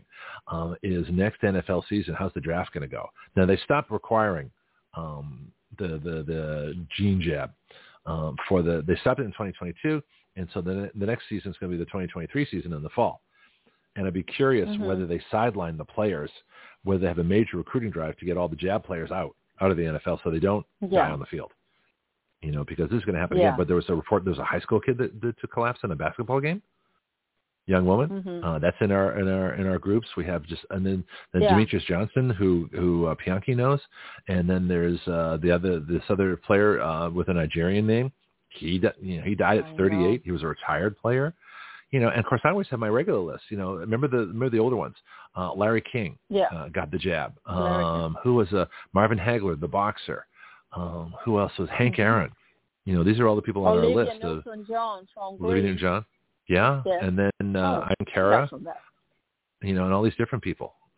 Betty White might have too. I have a whole list of all these movie stars. They're having a lot of problems because of the vaccine now, but they're not reporting it. A lot of Hollywood people are dying. Send me that. I'll post it. Yeah, send me that. Put that in my messenger, and I'll post that to our vaccine project, which is private. We keep it private so that we don't have trolls. But we put a lot of good information there too. So if you're a decent person, you can join our group there. But this is crazy. This is really insane what's happening. Diamond and Silk. It's shocking to a lot of people. Yeah, tell me about that. Tell me what you know. Well, I cannot tell you who told me, but it's from the magazine there I'm dealing with. I called them last night, and they know everything, of course, because they were going to bring them on board, and I think they have a story about them. I didn't get this last month issue, and I don't know if their story is on George Magazine, but they were coming on board with their story, Diamond and Silk. Wow. I think he did in one of the issues already. But anyway, she was not vaccinated at all, so a lot of people wondered, did she die from the vaccine this year? So everybody's asking, you know what I mean? Well, I know she didn't because she talked about not doing it. Well, I'll tell you one of the ironies, and this is one of our secret agents. This is what I'm going to call him from now on. We have a lot of secret agents at Action Radio, people behind the scenes. One of our secret agents was in communication with Diamond and Silk, and we were hoping to get them on the show or get me on their show. And so that I can say on the air, but I'm not going to give details. But those are some of the people that we're talking to at this point, and we have other people too. But I'll listen when the time is right. Let's get Silk on the show because she'd be fabulous. Yeah. What I know is she wanted to lose weight, and she went to the hospital to have surgery to lose weight, and she died at that time. Okay, so now, all right, now this comes under special. Yeah, so this comes under special investigations. Okay, so now we need to look into malpractice, bad surgery, inappropriate surgery, liposuction. We need to start looking into that because now we've got something to go on. So if that's what happened, my feeling is that they killed her on purpose because she's a Trump supporter. Oh, yeah. Let's look. The hospitals are evil. It's possible, but in that respect, you or I are targets too for the same reason. We're just not as public yet. We will be. So get ready for fame. And all the problems that come with it. My suspicion is they brought her down. The same thing they did to Joan Rivers way back. That we didn't know much about it because she was saying that Obama is gay and Michelle Obama is a tranny. And the reporters were following her. Oh yeah. Yeah. Oh yeah. I remember a little bit about that. I remember you know more about it than I do. So yeah. Yeah. 2 weeks later, she had surgery. She always has to put her face puffy like a topollillo, and like a what's a topollillo? And is it like Topo Gigio? I know. Oh, okay. Topollillo. Topollillo is that rat that used to come an Italian show. He's so famous. I thought it was Ed Sullivan. That means you're getting so much Botox in your face. It's like blowing, Like, well, it didn't even look like Joan Rivers anymore. I don't know who. She looked like an alien. I know. So many people. One well, of my Botox girlfriends. is a neurotoxin. Maybe that killed her. Well, here's a question for you. This would be a good thing to research too. Is Botox they is a neurotoxin? They said that's a routine she does all the time, and all of a sudden she's dead. And this is after 2 weeks that she accused Obama being gay on national, the videos. I forgot one of the channels that were reporting it. Huh. And calling Michelle Obama a tranny way back. And then Herman Cain had COVID, and they killed him too. So all this is well organized. Dr. Zelenko, I believe he was killed also. I know. Well, I know Dr. Zelenko because I was in communication with him off the air. I mean, we were friends. Yeah, I know. Not real close friends, but because he was busy, he was like the world was, wanted to get in touch with him. But from what I know of him, he told us about. This is on the show too, so I'm not revealing anything that he didn't say. But he had a lung. He only had one lung. I think he had a lung removed, and he had heart problems, and he had cancer. So he was in terrible shape anyway, but he was on, God's extended, he was like on God's overtime. So in other words, he shouldn't have been alive as long as he was, given all the health problems he had. However, but if the CDC is in charge of all the hospitals, they can say, take him out. Take that one out. And I that's why I don't want to go to the hospital. Been happening. Yeah, that's why I wanted to sneak in. I had a checkup that I had to do, and so a lot of folks over 50 years old get our checkups. But preventive medicine is a good thing. But I don't want to die in the hospital of something, But here's the thing, though: if those people are targets, then what happens when the show gets huge and we have multi-million listeners? That means you and I are targets. We'll get targets. I'm not going to no stinking hospital. Look, I had an appointment last year, the beginning of last year, to have an injection on my knee because I pivot my knee a lot when I'm dancing Zumba, And they once in a while they give me a shot to help my pain because I have arthritis on or something like that. Yeah, or whatever they put. Yeah, and it helps me for 6 months, 4 months. I canceled that appointment. I said, no doctor's coming near me with a needle unless I'm in a car accident, near death, or whatever. But I'm not volunteering to go. And my husband's hips, it's going bad. The other one, I said, nope, you're going to have to suffer, dear. I said, limp in and get a cane, but you're not going to no surgery, no hospital, nothing. Yeah. I said, you're going to have to suffer through that pain until Trump returns. I'm not trusting these hospitals. They're criminals. It's just, I don't trust them. No. And we're supposed to trust our hospitals, our doctors. Not anymore. And I'm not saying all of them, but most of them are corrupt. The CEOs are getting millions of dollars to make sure you get remdesivir. Now they changed the name. It's just all a big corruption. We have one of our friends in one of the local hospitals that they retired him early because he was not liking what he was doing, heart surgery in one of the hospitals here. And they retired him 2 years early with pay so he can keep hush. He's one of our friends. So it's just welcome on the show. Please welcome on the show. Anonymously. You can call me. You can be Dr. X. It's fine with me. And this doctor, I'm kind of disappointed on him. I haven't seen him since COVID. Actually, he used to do Bible study at a coffee shop there with this other lady and all that. He had a gathering, and since COVID, he's like hiding like a little ratoncito, like a rat. Hiding until the light comes out or whatever. But he's been hiding since COVID. I haven't seen his face. He disappeared. He's in so much fear. And I'm like, where's your face? I'm like, told my husband, what the heck happened to the doctor? But anyway, it's 100 pesos, we call it, Yeah. Well, just so one more thing on this subject. I think the thing that for us to look at is what happened to Andrew Breitbart. And Andrew Breitbart, I believe, was murdered. And he was murdered for creating citizen journalists. And we're creating citizen legislators, which is a whole quantum leap above citizen journalists. So I think at some point we're going to have to all be very careful. In fact, I've been told by professional security people I'm not afraid. I'm not afraid either. Otherwise, I wouldn't be doing this. But the point is that what I've been told is that at some point, as we grow and as we break through the censorship, we may need protection ourselves, professional protection. And so I find that quite interesting. Yeah, I got a 9 mil. Exactly. Yeah. I'm not afraid to use it. Oh, yeah, yeah. In fact, I'm looking at, I'm going to talk to Shirley about this. I even bring it to church. Yeah, well, of course you bring it to church. My pastor. No, in fact, church is the place you want. Anytime there's a public gathering. Well, here's what I think about church, too. And someone said, well, how do you bring a gun to church? Well, easy. First of all, you just put it under your shirt and you carry it. But the second thing is, why would you bring it? But that's God's house. I said, where do you think our rights come from? If our rights come from God, then what better place to celebrate our rights from God than in a church? So, of course, you carry in church. Mm-hmm. I mean, we have a lot of people armed in our church, oh, man. Yeah. And I know many of them. Yeah, Christian soldiers. You're a Christian soldier. It's a great T-shirt, by the way. Yep. Now, I want to show this says Christian soldiers. Yes. What else you got? Go ahead. Greg, have you heard anything else on Celine Dion from Canada? Very ill. I haven't heard a thing. I don't even know her story. I've been doing a bunch of. There's a lot of behind the scenes stuff I've been working on. But tell me about Celine Dion. Mm-hmm. What's the story? Apparently she says she's been with chronic pain and all this pain for years and all that.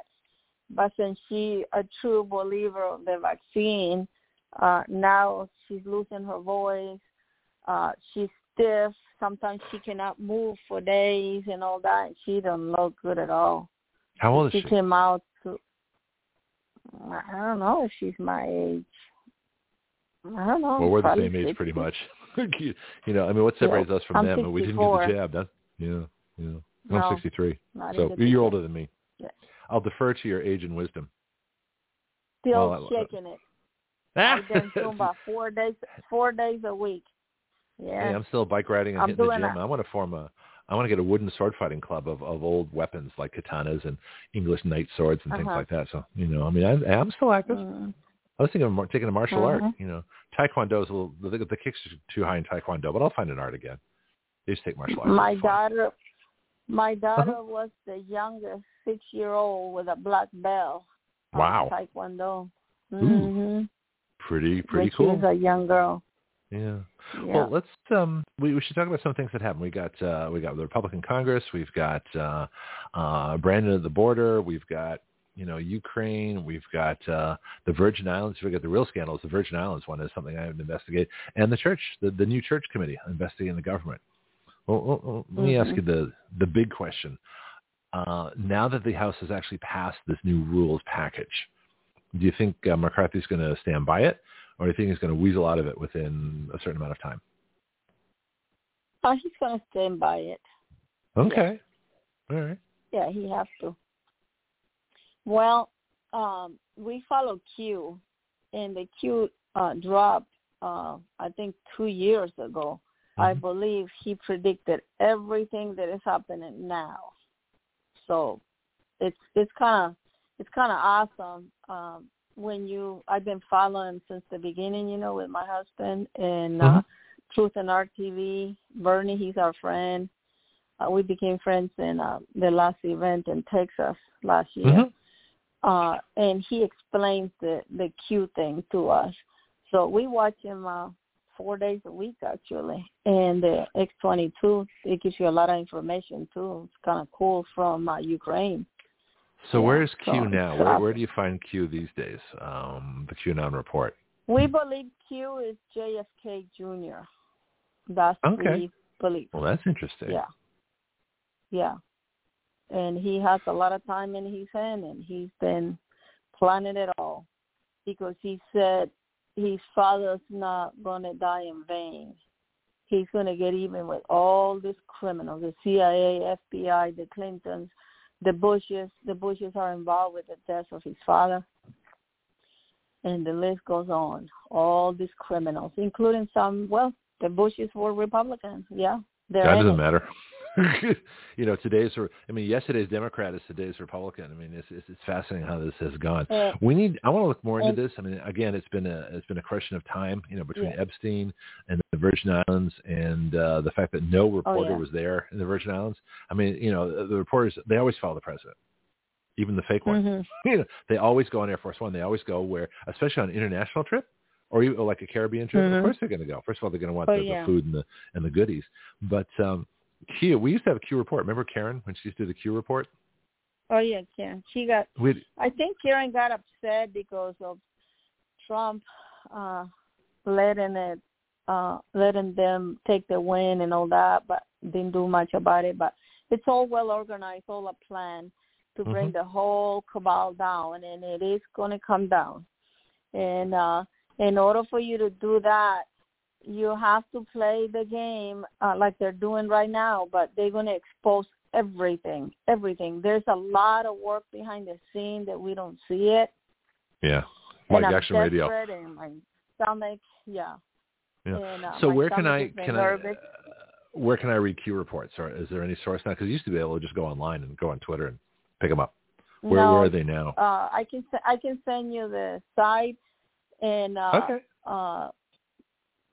the one that talks quite a bit is the X22 report. He's excellent, and he's friends with Truth and RTV Bernie. He's my friend. We send messages all the time before the show, and you don't see who he is, but he's friends with Bernie, actually. Well, you can give a Q report as part of your report. Feel free to give a Q report as part of your report. People can make up their own mind, what they think about. Yeah, of course. Looks like, Pianki's on the line, too. Pianki, good morning, sir. Buenos dias. Good morning, Greg. Bienvenidos, Josie. How are you? Buenos dias to you, Bianchi. Yeah. Thank you for sending me those videos. I've been watching them, actually. Yeah. So. Yeah, now look, we got until about August to get rid of all our gas stoves in the nation because the Biden administration says that gas stoves cause asthma in children. No, gas stoves aren't electric. That's why they want to do it. Exactly. Mono energy. I don't believe in mono energy. I don't believe in one source of energy. I believe in diversity. I believe in diversing my energy. Gas stoves, gas stoves, electricity in the house, and gasoline-powered vehicles. Natural gas stoves, gasoline vehicles, electric homes. That's it. Hey, diversity. It's a good thing. And Greg, the reason that people from the Ukraine are still alive instead of freezing to death is because they have gas. They don't have electricity for their heaters. Oh, that's interesting. Some houses do, but their heater system is like so poor, very, very bad. I remember washing my socks and underwear and putting them in this tube coming along the house, and I would put them on the tubes in order for my socks to get dry, because in the winter you cannot put clothes outside because it's snowing and icy and everything. Yeah, they'll freeze. So that's why people in the Ukraine wear the same jeans for sometimes 6 to 10 days, and that's why they smell in their armpits. Wow. Bad. Well, bad. And I bring deodorant, but they don't want to use it. So it's like, I don't understand. I thought it's a little bit natural. My pastor put his hand around my shoulder, and that smell stays there all day. And I'm like, oh, God, I cannot handle that smell. Yeah. But don't they live in these huge... They have these huge housing projects in Kiev, and are they all on a central electric or a central gas system, or how are they heating those big buildings? Yeah, most of the people in Kiev have electricity, but some still have gas in Kiev. Like we say in this old church, and it's old gas, thank God, cold though.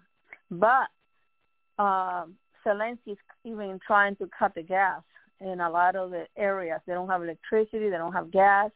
So people are busy with a wooden stove in order to keep warm. Yeah, it's bad.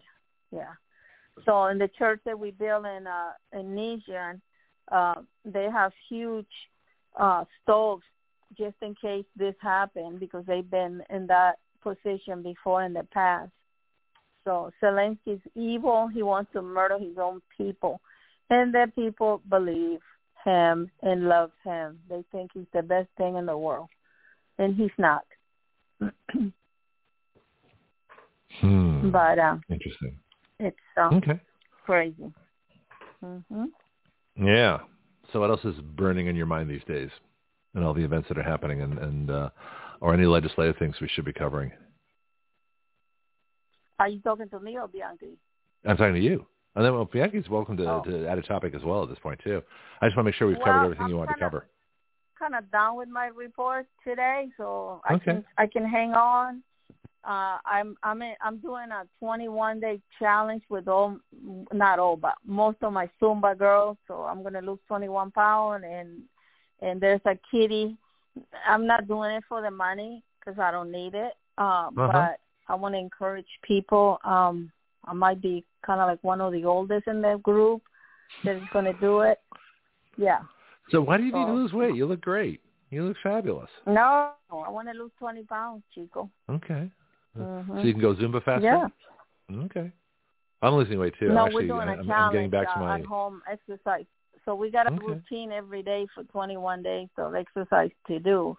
Wow. So I'm about to do them. Yeah, it's good. And eating healthier. I'm skipping dinner and just eating fruit or a tiny little thing. I love milk, sense. so I can have a whole gallon of milk in a few days. Yeah.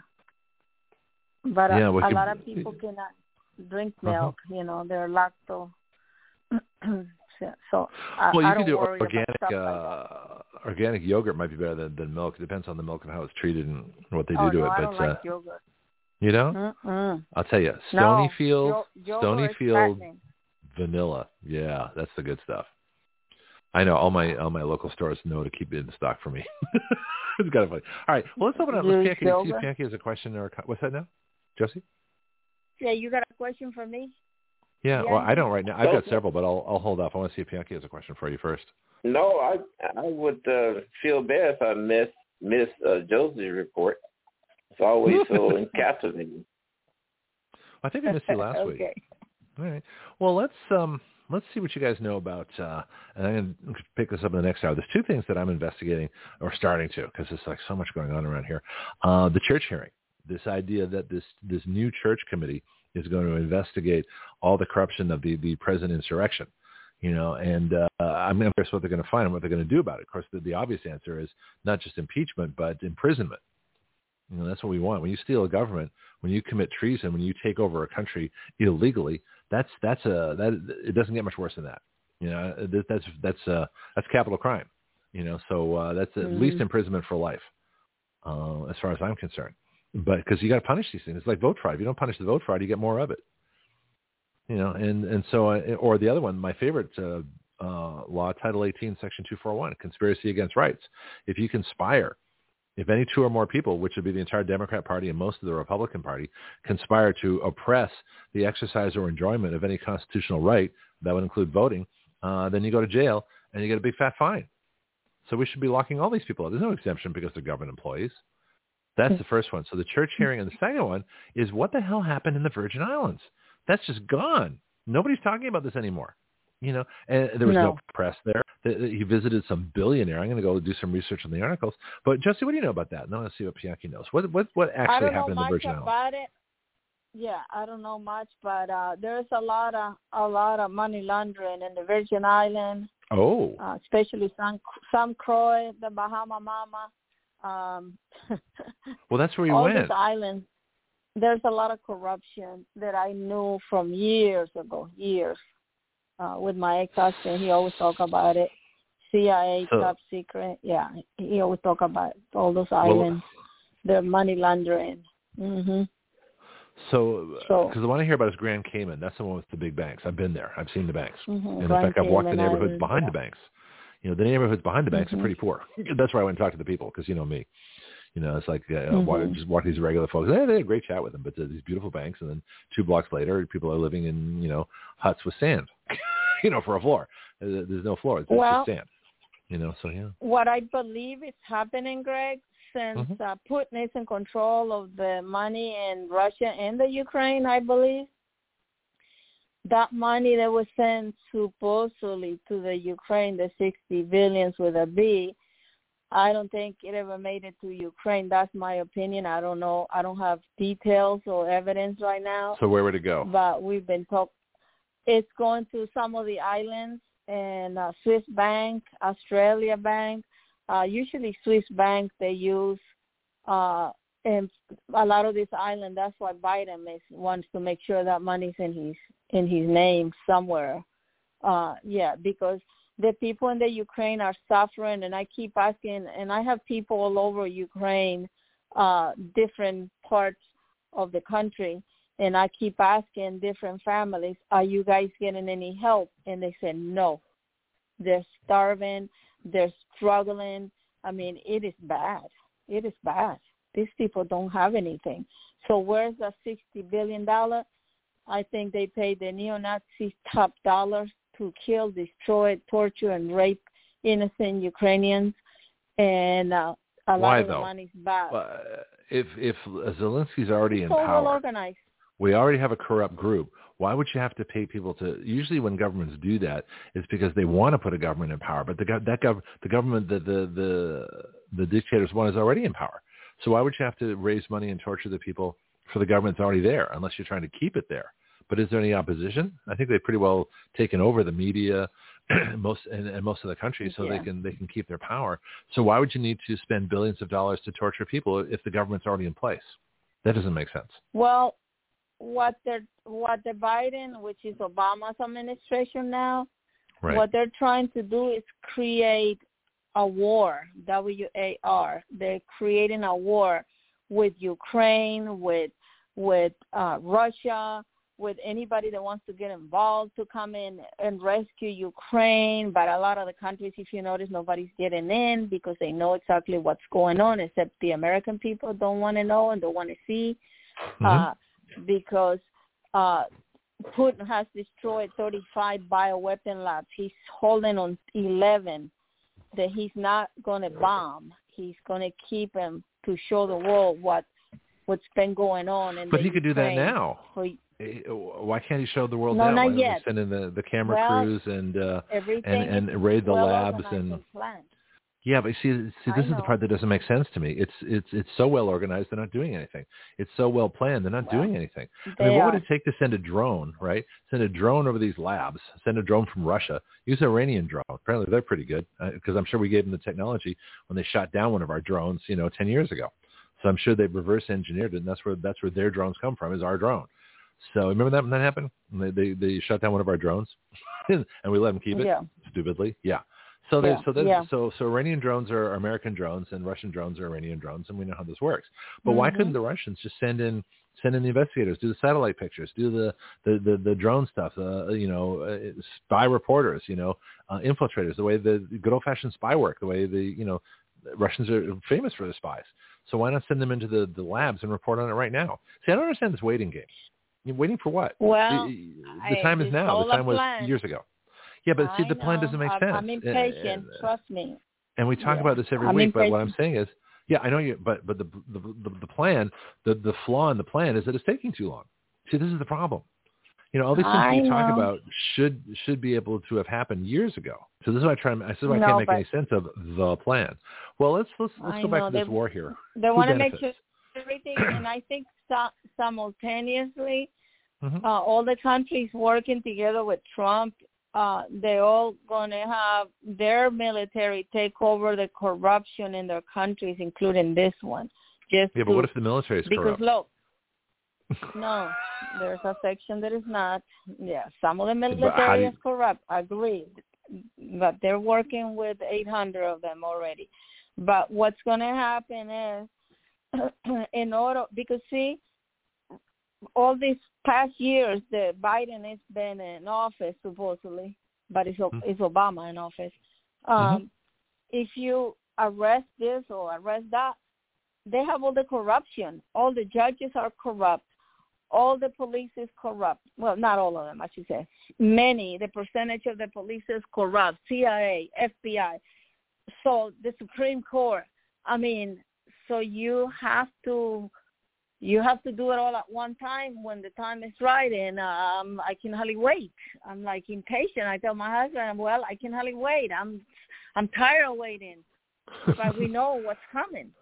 So they keep telling us, be patient. Everything is going to happen at one time. Boom, boom, boom. So it's going to start happening. I don't believe it.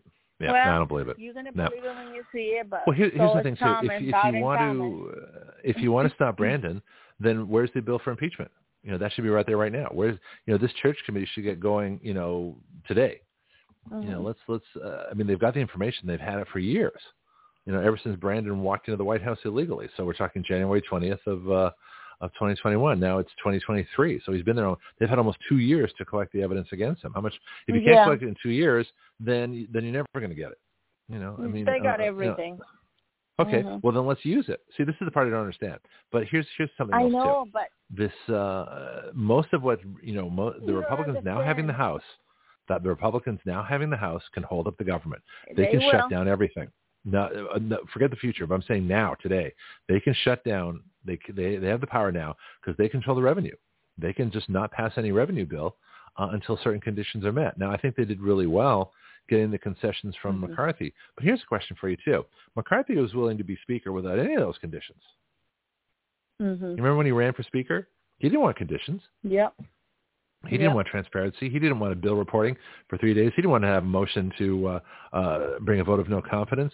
He didn't want to have a border wall or all the immigration stuff. He didn't want to stop $1.7 trillion in spending. He was for all that stuff. He didn't want to do anything. Yeah. Except carry the establishment Republican line. So in that respect, if he's going to actually be a Republican, then the rest of the folks, they have the power to stop him. They can't make him do anything, but they can stop him from doing everything. Because if the Freedom Caucus ever votes with the Democrats, nothing's going to happen. I don't think they're going to do that, but stranger things have happened. So again, what's the holdup? Why are we waiting for all these things? See, I think they're going to do an investigation. My concern is not that they'll do an investigation, is that they won't do anything with the results of that investigation. That's my concern. Let me get Priyanka back in here. I haven't heard from him for a bit. So, church. Priyanka, you remember Priyanka, you remember the church hearings back in the 70s? Back 75? Frank Church? I read about it, but I wasn't paying no attention to that back then. And I have to redo it too. In fact, I listened to some of the church hearing testimony. Yeah. Well, we're gonna be the second those motorcycles. I believe it. You were wild. But you're absolutely right. You're absolutely right. You said that what you made mention about the extent of which McCarthy would do things. But the thing is about these investigations will run parallel with those that was orchestrated by the Democrats. And that's something that you need. You need to have a parallel investigation of January 6th. You need to have the investigations go along with the ones that we have used as the holy grail by the media that was instigated by the Democrats. Yeah. But once you got the information, then the public and other interest groups should take that information and use it as evidence and run with it. Be nice. Let me tell you a site that I found that I think Josie would especially appreciate too. It's jfkfacts.org. So jfkfacts, F-A-C-T-S, jfkfacts.org. And it's got here a little thing on the church committee.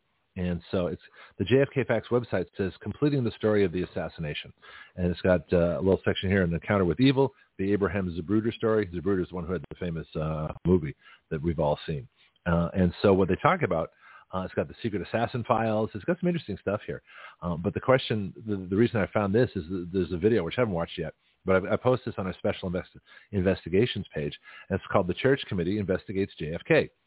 So this is something that nobody's been talking about with this revamping of the church committee, is the fact that the church committee dealt with the assassination. It says here, in 1976, the Senate investigated CIA plots to assassinate foreign leaders and their possible connection to the assassination of JFK. What they found was disturbing. The Senate Select Committee on Intelligence Activities, chaired by Senator Frank Church, who was a Democrat, by the way. Okay, and this is people forget. This is when the Democrats were good, when they actually followed the law and the Constitution. It's chaired by Senator Frank Church, reopened the investigation of JFK's murder after revelations about CIA assassination plots showed the superficiality of the Warren Commission's investigation. Well, Warren Commission was a total sham anyway. We know that. Then it says the Church Committee did not have the authorization or resources to do a comprehensive investigation, but it did provide the most penetrating account to date of CIA activities before and after JFK was killed. Josie, what do you know about the CIA? A lot. What can you tell me about the CIA, JFK, the church hearings, spying on American citizens, things like that? Well, the CIA are dirty, and I'm not saying all of them, because I know some good ones. Well, that tells me a lot of stuff. There's always some good ones, even in a bad agency. There's a lot of whistleblowers coming forward. CIA, they're afraid for their life. Mm-hmm. John Bongino's been reporting on a bunch of them, Ken Beck. So the CIA's been with so much power and control of everything, drugs, guns, just about everything. How about the media? Including a lot of the top... Huh? How about the media? I hear the CIA basically controls most of the stories that are coming out in a lot of local press. That's why they all sound the same. They got like the brain chip. The media too are corrupt. Especially CNN, MSNBC. Mm-hmm. They get a lot of money from our government. What about Fox and Newsmax? But the CIA, FBI have to be dissolved. We're going to dissolve the CIA, FBI. We need a new people to protect and defend this country the way it's supposed to be. The CIA, FBI, they've been so corrupt for years and years and years, and they're going to go bye-bye. So their time is coming. Well, what about... That's why they're aggressively going after a lot of innocent people as we speak right now. And the dirt that they've been playing and the control, they murdered JFK Kennedy, and then they planned to murder JFK Jr. 20 years ago. And that's why he faked his death, because he found out that they were going to murder him together with the Clintons. They didn't want for him to run for office. They want him out. But the whole thing is going to come out. We found that interesting. It's going to be... Well, remember we traced that on the timeline when we said that JFK was. I think he died in an airplane accident, but whatever it was, that happened in I think June of 2016, and then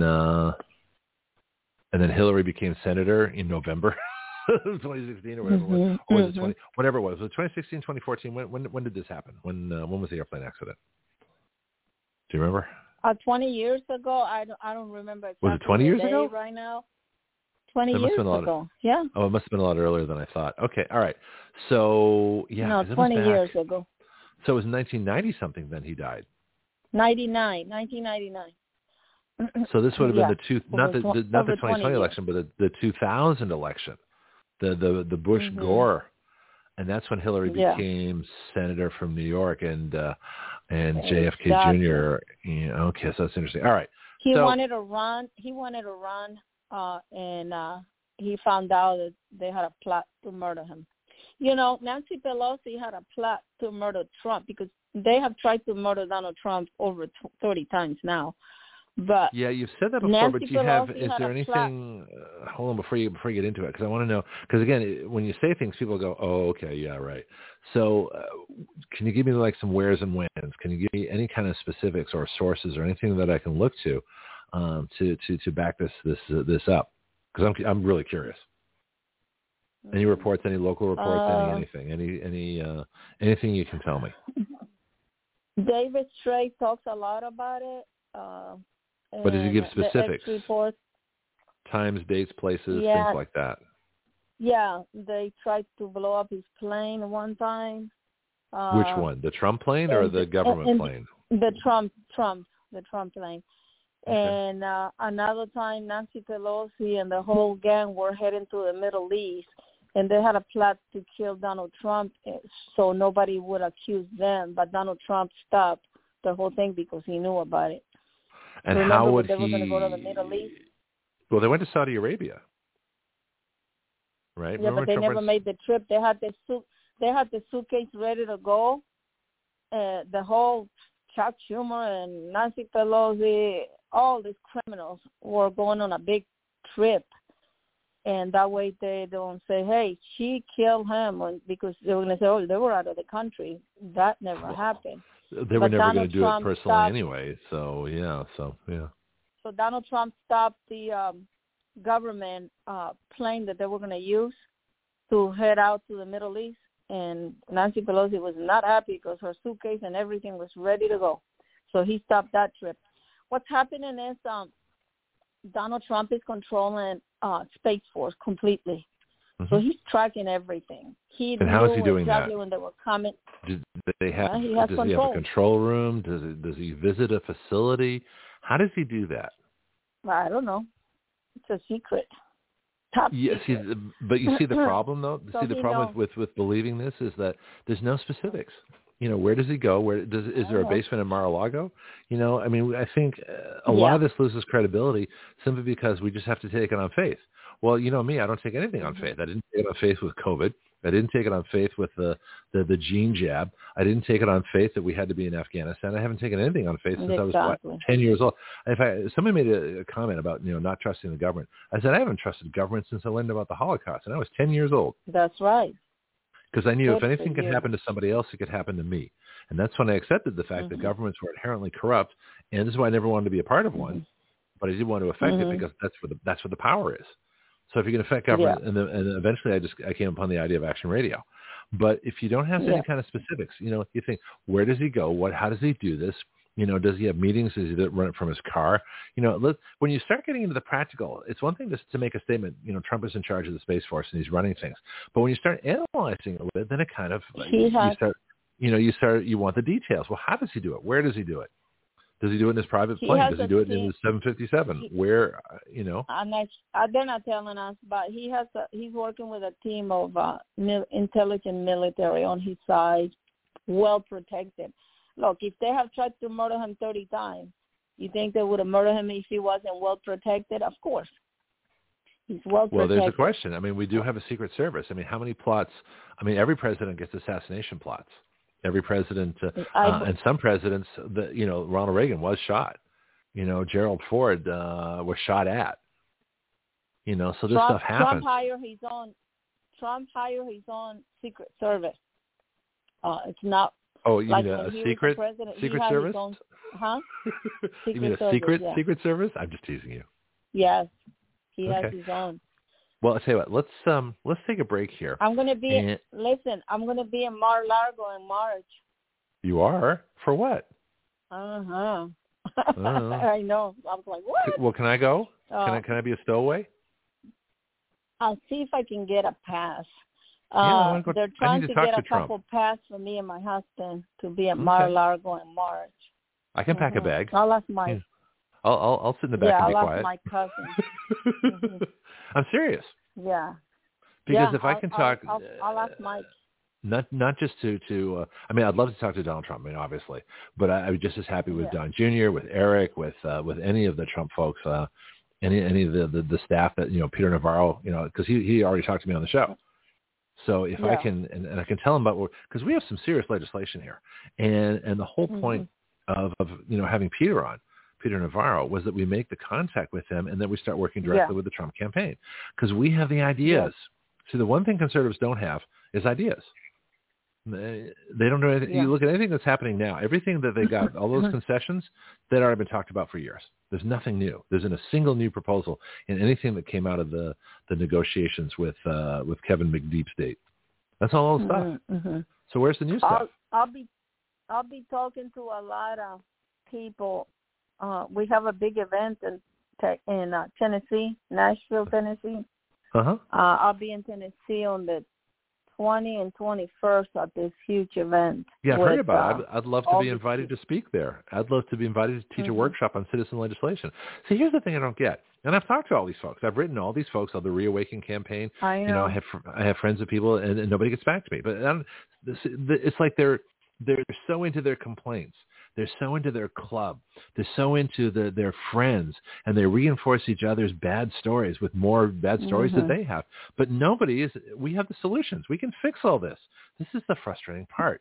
I don't get it. Yeah, I know. If you really... It will happen. Just be patient. Well, it needs to happen now.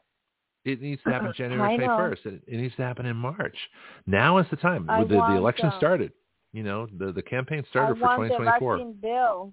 Yeah, I'm going to talk to Mike Landell. I'll be talking to him, too. I'll be talking to Mike Landell, and I'm going to mention him. Have you sent him your vaccine bill at all? Oh, maybe a dozen times. In fact, I have his media people on my press release list, so they've gotten everything I've sent. I know I've been on Emerald Robinson's show on Lindell TV. It's not like he doesn't know about me. You know? Okay. And I've tried to get a hold of Steve Bannon and I still talk to Emerald Robinson. You know, I'm hoping that you know, she can help out with stuff, but she's busy. You know, they all do their thing there. But yeah, I mean, it's not like you know. And I've worked with Mike Lindell. We're an affiliate of Mike Lindell. We've got the WIL. You know, so his staff knows about me. His marketing people knows what we do. A lot of people in Mike Lindell's organization know what we do, but they're not following through. They're not solving the problem. Too busy. That's the problem with all people. You know? Well, let me ask you a question. Let me ask Bianca the same question, then I'll take a break. Is what we're proposing so simple that they think it can't be that easy to fix the problems? Is that my problem? Do I need to make them complex and convoluted and write 50-page bills? And then people think I know what I'm talking about rather than 4 lines. I do 4 lines of law to change big tech because it only took 4 lines of law to change big tech. I did a few different clauses in the vaccine law because we get rid of the emergency declaration. We get rid of the vaccine injury program, the welfare, you know, the big pharma welfare. We get rid of the actual language which says shall not, you know, be liable, and make it shall be liable. And we also, there's a provision, and I haven't talked about this a lot because it's just a little complicated, but there's a provision in there that I put in that says that neither the federal government nor the states can make it difficult for people to bring lawsuits against big pharma. That's in the bill. This is a very comprehensive bill. And yet it's still simple. So is it so simple that people think, it can't be that easy, when it is that easy? That I never thought about that sort of thing. Go ahead, Bianchi. You tell me. How do a bill become law? It's easy. It gets submitted by a member of the legislature, whether it's Congress or the states or local government. It goes to committee hearing. They study it. It gets reported out of committee. It goes to the floor, whether the House or the Senate, whether Congress or the states. They vote on it. They send it to the other house, put it in committee. Then they vote. If it comes to the floor, they vote on it. If both houses pass it, it goes to the governor or the president to sign, and then it becomes law. That's it. Well, you missed the key elements out there. The Speaker of the House don't want to go no place that don't go no place. Well, yeah, I mean, any of those committee heads don't want to go no place that don't go no place. Well, of course. And all of them are influenced by those who have special interests. I didn't say it was easy. You asked me how a bill is passed, and I said that's how a bill is passed. But if you ask me how a bill cannot be passed, I got a bunch of reasons why it cannot be passed, and all the ones you just gave. Yeah, friend, it's just, solutions have always been in existence, but it's whether or not those solutions are given any headway or leeway, should I say, is where that's where there in fact lies the problem. Okay. Just like the rules of the House of Representatives, those rules can be changed all the time, and they do get changed all the time. Yeah, it'd be interesting if they get changed. There in fact lies the problem. But here's the thing, though: if our bills, I understand the left not wanting product liability because they want to push their jabs and they want to make money on it. I understand the establishment Republicans doing it. What I don't understand is our folks, the folks that believe in freedom and patriotism and liberty and God-given rights and the Constitution and the Bill of Rights, and the people that know the COVID jab is a gene shot, the people that know that all the wars we fight are to make certain people rich, that know that there's money laundering going on, that know that big tech is our enemy, that know all these things. The people that know what we know are still not supporting us. I don't get it. What am I doing wrong? Why aren't they with us? Why am I not at these conventions? You don't have no money to pay them. Well, that's true. Am I so idealistic that I think that the good works alone will carry us through? But I shouldn't have to pay these people. They're with us. They should be paying us. I'll tell you, who should be paying us? Heritage Foundation. We do all the work for them. Cato, we do their work for them too. Hoover Institute, all these folks. Heartland, Claremont, Gatestone. You name the think tank, and we're doing their legislative work for them. Why aren't they paying us? We're writing the They all go for the higher fruit on the tree. Not the low-hanging fruit. I'm not low-hanging fruit. We're the highest. We're at the top. We're the solution. We're at the top of the food chain. And yet I don't get the invitations. I hate asking. I mean, I shouldn't have to, but I don't mind. I'll do it because it's the only way to get through. Why have they not had citizen legislative workshops? And I've talked to Matt Schlapp directly at CPAC. Nothing happened. I've met Sean Hannity. Nothing happened. I've talked to Matt Gaetz, my own congressman. I mean, the only time I talk to him is when I see him personally because his staff doesn't send my stuff through. He's not back on the show. You'd think he'd be the first person to introduce me to all kinds of folks. You would think, yes. But it's not happening. But, so what am I doing? What am I doing wrong? That's the reality of the politics, how they have turned to be in the United States. Okay. So in other words, they don't want solutions. Nobody wants a solution. Nobody wants to live free. Nobody wants real liberty. People are either so scared or so bothered or so comfortable in their prison that they can't imagine living as a free person that I can. Is that what it is? Yeah, that's sort of, I would gather, bills that are designed to do what you were talking about doing has not been thought of before. Oh, that's true. You're right. I'll grant you that. There's well, probably they may have thought of, but they weren't put down on paper, or they weren't put down in writing. No, that's where I'm getting ready to go now. Okay, good. Bills like what you have written up is someplace piled from the floor to the ceiling. It's not nothing new. The fact is that do they want to implement it? And by implement it, do it disrupt somebody else's gravy train? I give you an example. Of course, it won't be in this country. Country Nigeria. Okay. Nigeria has electric problems. Mm-hmm. Okay. They got 3 different entities. You got those who produce electricity. You got those that controls the transmission. In other words, they own the transmission. Then you got those who collect the bill. Mm-hmm. Now, you got all sorts of plans in order to increase the electrical capacity of Nigeria. You got plans and solutions that go from the floor to the ceiling.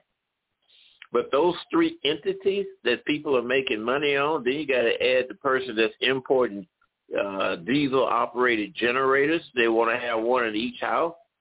You got that obstacle to go through. And they just ain't going to let it happen because then that kills their gravy train.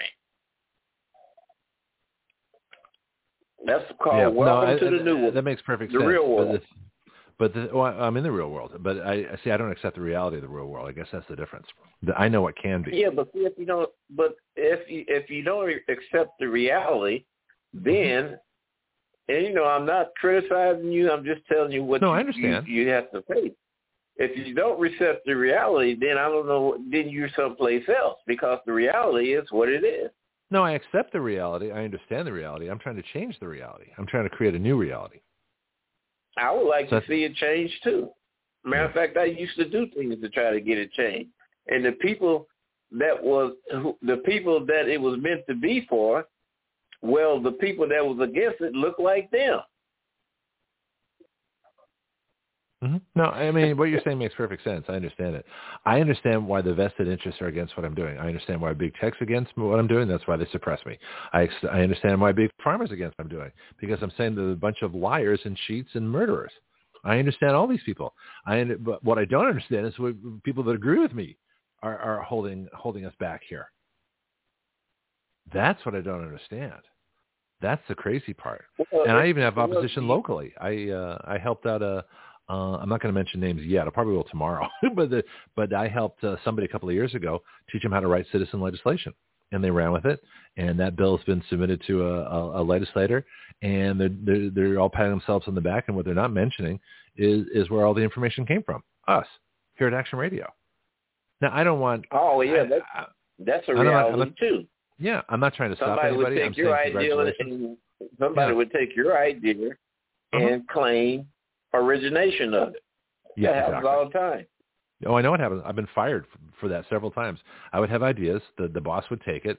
And then when I say, wait a minute, that's my idea. And then they'd fire me so that they could do my idea. Oh, I've seen that a lot. But again, these are people that I would think would be in favor of what I'm doing. People I've helped. And again, I'm not mentioning names yet. I will when I think this through a little bit. And I don't like to act irrationally or in haste. But the point is that I teach people how to do this so they can do it. But on the other hand, all I'm asking is credit for where it came from so that we can spread the word so we can help other people. The proper step.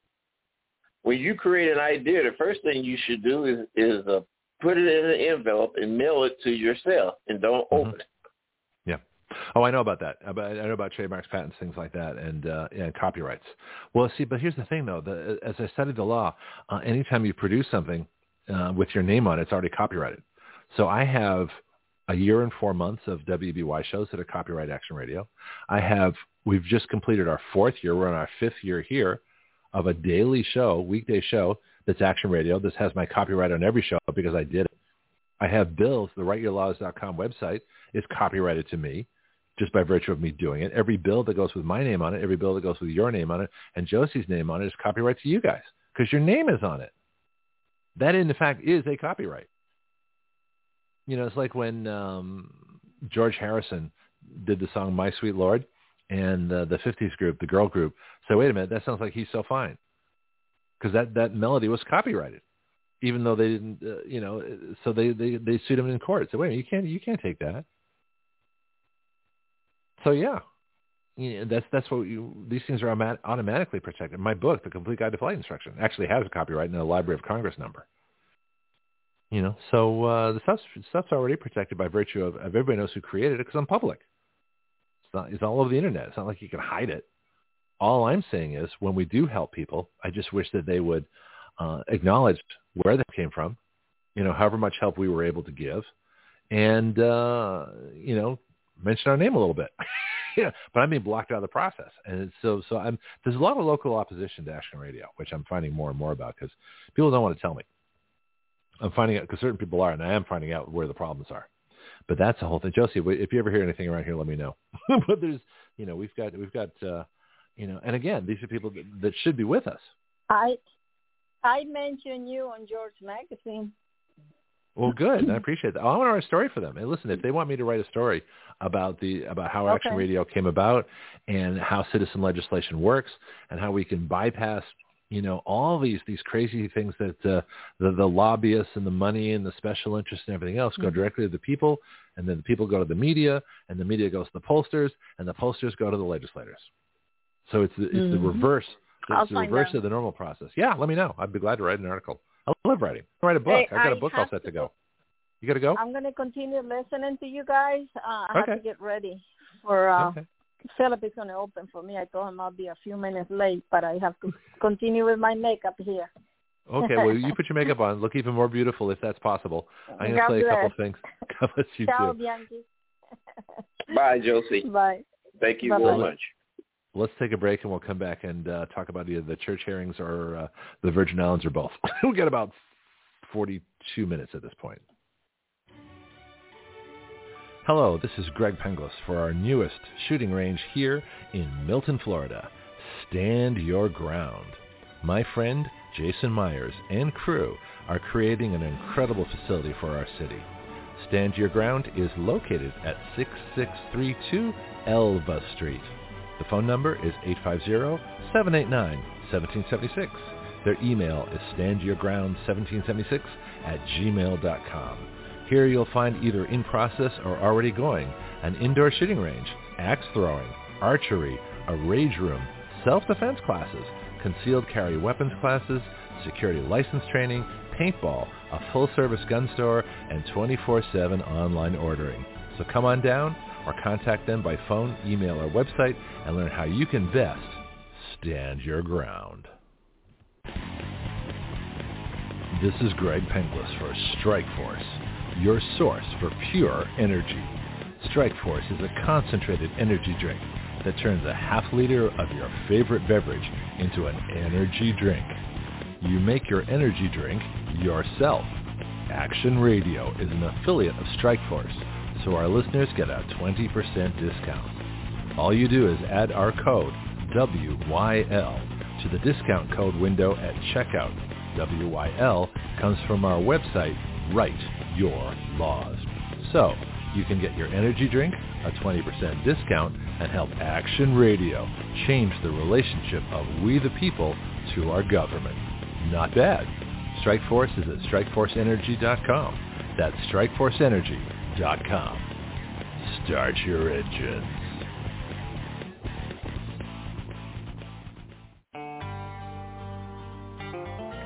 From addiction to achievement, that is the story of Mike Lindell. It started with My Pillow and now goes to My Coffee. Action Radio is proud to be an affiliate of My Pillow. Our discount code is the same for all our product affiliates, WYL, which stands for Write Your Laws. My Pillow pillows are guaranteed the most comfortable pillow you'll ever own. Action Radio is guaranteed to be the most controversial show you will ever hear. Check out their products with our discount code at mypillow.com/WYL. That's mypillow.com/WYL. Or order now by calling 1-800-544-8939. That's 1-800-544-8939. Sleep well so you can wake up and hear Action Radio live. Don't go away. I'll be back in about 2 minutes. Here at Action Radio, we are looking for sponsors. We have 30 and 60-second spots available for your announcements. And we have 3-minute live call-ins to talk about your products and services available. Action Radio is the next evolution beyond talk radio. Join us and let us help your business evolve. Think about being a sponsor of the future and not just a listener, and help us help your business grow as you help us plunge headlong into breaking new ground here on Action Radio every day.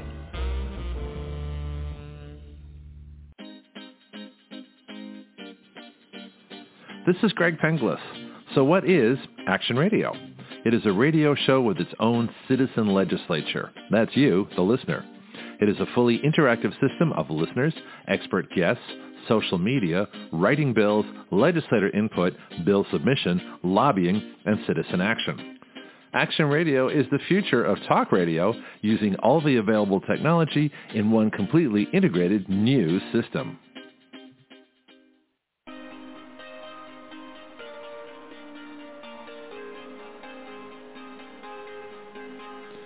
You are listening to Action Radio Online with Greg Penglis. The webpage for all Action Radio shows and podcasts is blogtalkradio.com/citizenaction. Please share our show with all your friends and family, both nationally and internationally. The guiding principle of Action Radio is this: we the people give our consent to be governed through writing the laws by which we are governed. What a revolutionary concept that is. Yeah, that's the whole basis of it. And so that's my reality. And that's what I hope to bring about so that it's your reality too. Bianca's on the line with me still. Josie has left us. She's listening. Yes, yeah, go ahead. It's a good idea, but you got to turn it into a movement. Trying to. So we got a couple of things in the works. One of them is we have this movie called The Falcon. And I can't give a whole lot of details, but I'm actually becoming more and more involved with this as an advisor because of the work that we do here. And I'm hoping when this film comes out later this year that a whole lot more people are going to know about Action Radio and the city legislature and how it relates to our founding, which is what this movie's about too. So it's a constitutional historical action film. And I get a line in it. So I actually get to be in a movie, so this is going to be fun. But that's something that's in the works. A bunch of other things. We got some guests coming that I'm not going to mention yet, but I'm just waiting for that one public figure that goes public and says, hey, we got the solution. Here it is. Here's a bill on vaccine product liability. Here's a bill on big tech. And then we'll get to an economist that says, hey, this is how we solve our economic problems. We stop Congress from borrowing money. None of this fake, balanced budget amendment nonsense. So that's just a bunch of loopholes. So that's what I'm working on right now. And I'll tell you, if Josie gets us to meet Donald Trump or his family or staff at Mar-a-Lago, that would be huge. That would put us on track to be part of the Trump campaign, to have our citizen legislation be part of what Trump does, and that would make us a movement right there. So the potential's there, Pianki. The potential's there this year. All I need to do, if I can actually get to some of these conventions I'm trying to get to, and start doing, workshops on citizen legislation, then all those activists will say, wow, I didn't know we could do that. Like, yeah, you can. Now I need you to tell everybody else and they tell everybody they know. And then it goes viral. And then we have a citizen legislature. So the idea of it being a movement is absolutely right. You're right on. The only question is, it's not a question of how. I know how. It's a question of when. That's the part I don't know. So the when is what I don't know. Make sense? Well, citizen legislation should be taught in schools.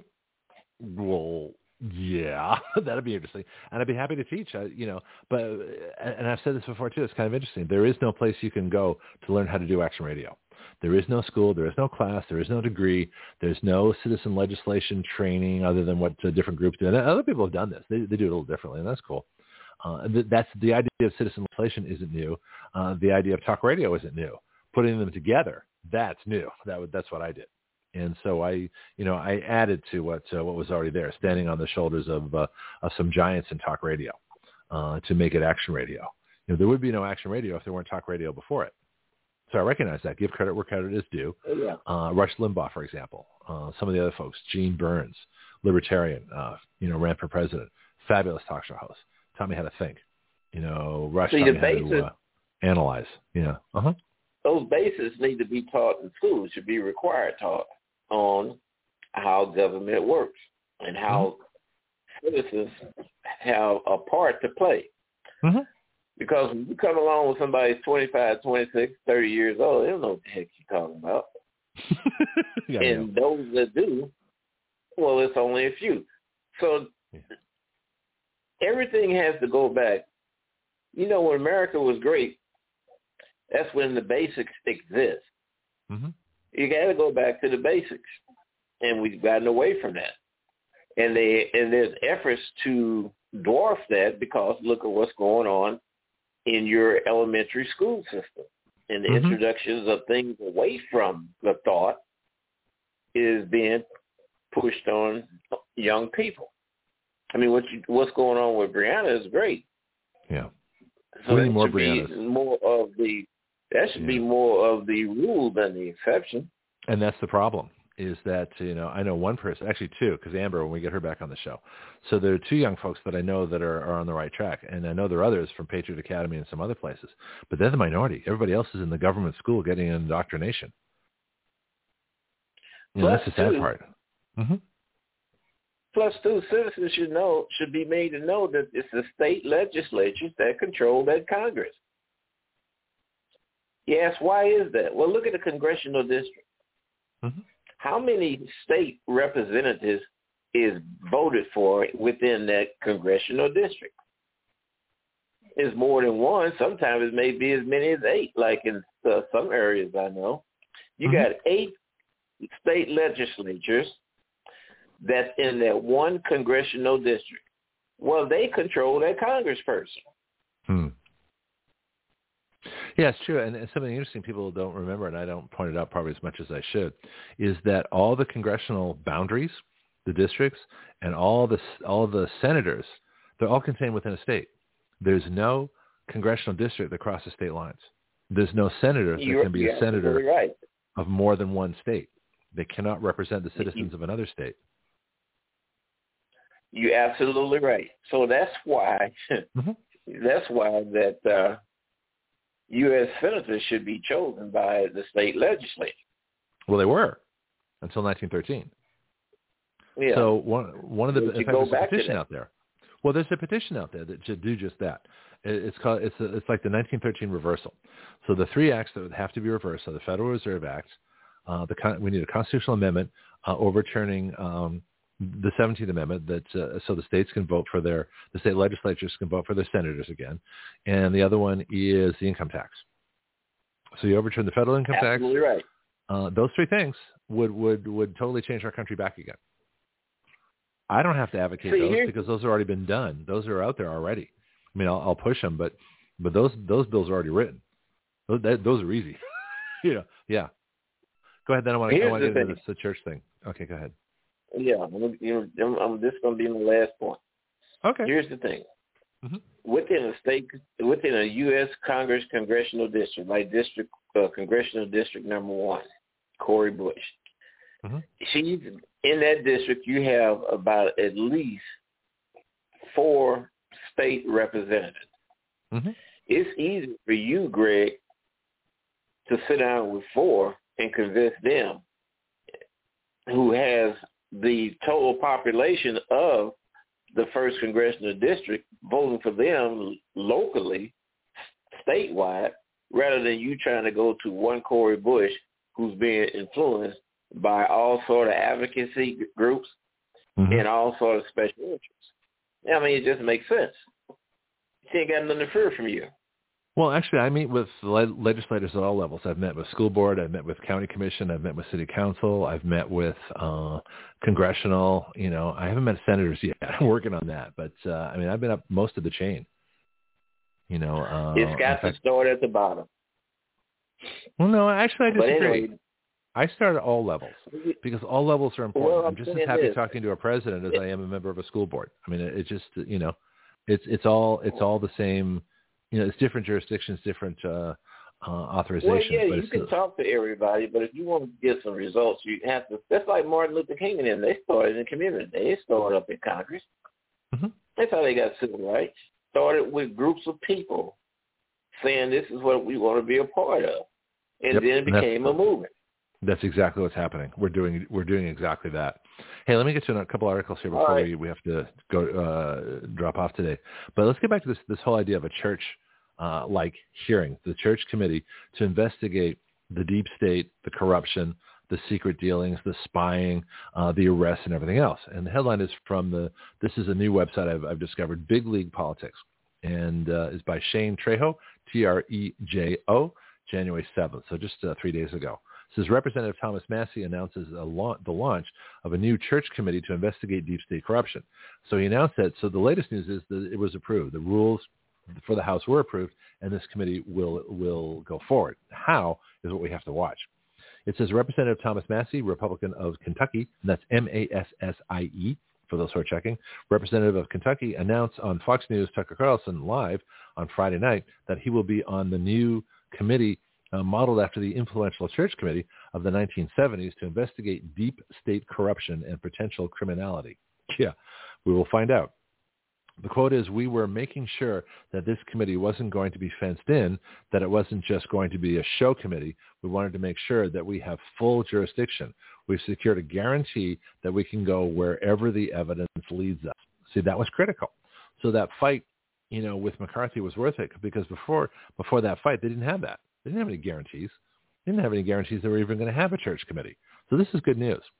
Then it says Carlson asked Massey how this new committee would be more successful than previous committees, which were stonewalled by the deep state and ultimately ineffective at rooting out systematic corruption from the 3-letter agencies of the federal intelligence bureaucracy.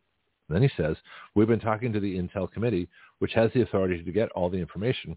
You're going to have to trust the people who are put on this committee. And if there is something fishy going on, I'll tell you. But a lot of it will be behind closed doors. Yeah, because it's classified. Oh, then it says it here. It will be classified information, but if we find anything illegal or unconstitutional, we will bring it forward. That's according to Massey. And the last little bit here says Carlson said that he trusted Massey and would invite him back to his program in order to talk about the committee's findings regarding deep state corruption and criminality. Then they have a little news clip from that. So that's good news. That's good stuff. Let me go to another article here, and this is from Jonathan Turley, who is many people's favorite constitutional lawyer. I think he's at Harvard. In fact, what I want to do, I'd love to get him on the show, and I'd also like to get Dershowitz on the show because I want to challenge Dershowitz and Jonathan Turley on judicial review and a couple of other things, and on lifetime appointments to the Supreme Court, and the fact that their decisions can be overturned by an act of Congress. All right, MAGA Conservatives is the website. And it says, Jonathan Turley calls for a new church committee to investigate the FBI. Clearly, this is the time for a new church committee and the time to reform the FBI. That's Jonathan Turley. And then this is December 28th, so just a couple of weeks ago, Gary Fenster. I think that's German for, isn't that window? Fenster? So Fenstermacher is a window maker. I don't know why I just said that from somewhere. Anyway, so Gary Fenster, Fenster, December 28th, 2022, said legal scholar Jonathan Turley reached his limit and is calling for a new, quote, church committee to investigate and reform the Federal Bureau of Investigation, the FBI. Turley made his case in writing, and he says, conspiracy theorists feeding the American public's misinformation is a familiar attack line for anyone raising free speech concerns over the FBI's role in social media censorship. What is different is that this attack came from the country's largest law enforcement agency, the FBI, and since the FBI has made combating, quote, disinformation a major focus of its work, the labeling of its critics is particularly menacing. 50 years ago, the Watergate scandal provoked a series of events that transformed not only the presidency, but federal agencies like the FBI. Americans demanded answers about the involvement of the FBI and other federal agencies in domestic politics. Ultimately, Congress not only investigated the FBI, but later impaneled the Church Committee to investigate a host of other abuses by intelligence agencies. A quick review of recent disclosures and controversies shows ample need for a new church committee. First one, the Russian investigations. The FBI previously was at the center of controversies over documented political bias. Without repeating the long history of the Russian influence scandal, FBI officials like Peter Strzok were fired after emails showed open bias against presidential candidate Donald Trump. The FBI ignored warnings that the so-called Steele dossier, that's S-T-E-E-L-E, Steele dossier, largely funded by the Clinton campaign, that'll be Hillary, was likely used by Russian intelligence to spread disinformation. It continued its investigation despite early refutations of key allegations or discrediting of sources. The next one, the Biden family business. The FBI has taken on the character of a Praetorian Guard where the Biden family has found itself in scandals. Praetorian Guard, those folks who used to protect Caesar. I think they would give their lives for Caesar, all that kind of stuff. Anyway, it says, for example, another quote, there was Hunter Biden's handgun acquired by apparently lying on a federal form. So that's illegal. That's a felony, right? In 2018, the gun allegedly was tossed into a trash bin in Wilmington, Delaware, by Hallie Biden, the widow of Hunter's deceased brother, and with whom Hunter had a relationship at the time. So that would be Beau Biden's wife. He's reported to have died, he was a veteran in combat, but from what I've heard, he died of glioblastoma, which is the cell phone brain tumor cancer that you get from keeping your cell phone too close to your head, because those things emit radiation. Whenever you hear me talk on the radio on my cell phone, it's at least, 8 inches away from me, and that's why I sound like I'm shouting, because I don't put these things up to my head. All right, next one. It says Secret Service agents reportedly appeared at the gun shop for no apparent reason, and Hunter later said that the matter would be handled by the FBI. Nothing was done despite the apparent violation of federal law. Well, isn't that special? That's because, so we're talking about privilege, those that are not affected by the law when they should be, and persecution, those that are arrested by the FBI for no reason. Then it says later the diary of Hunter's sister Ashley went missing.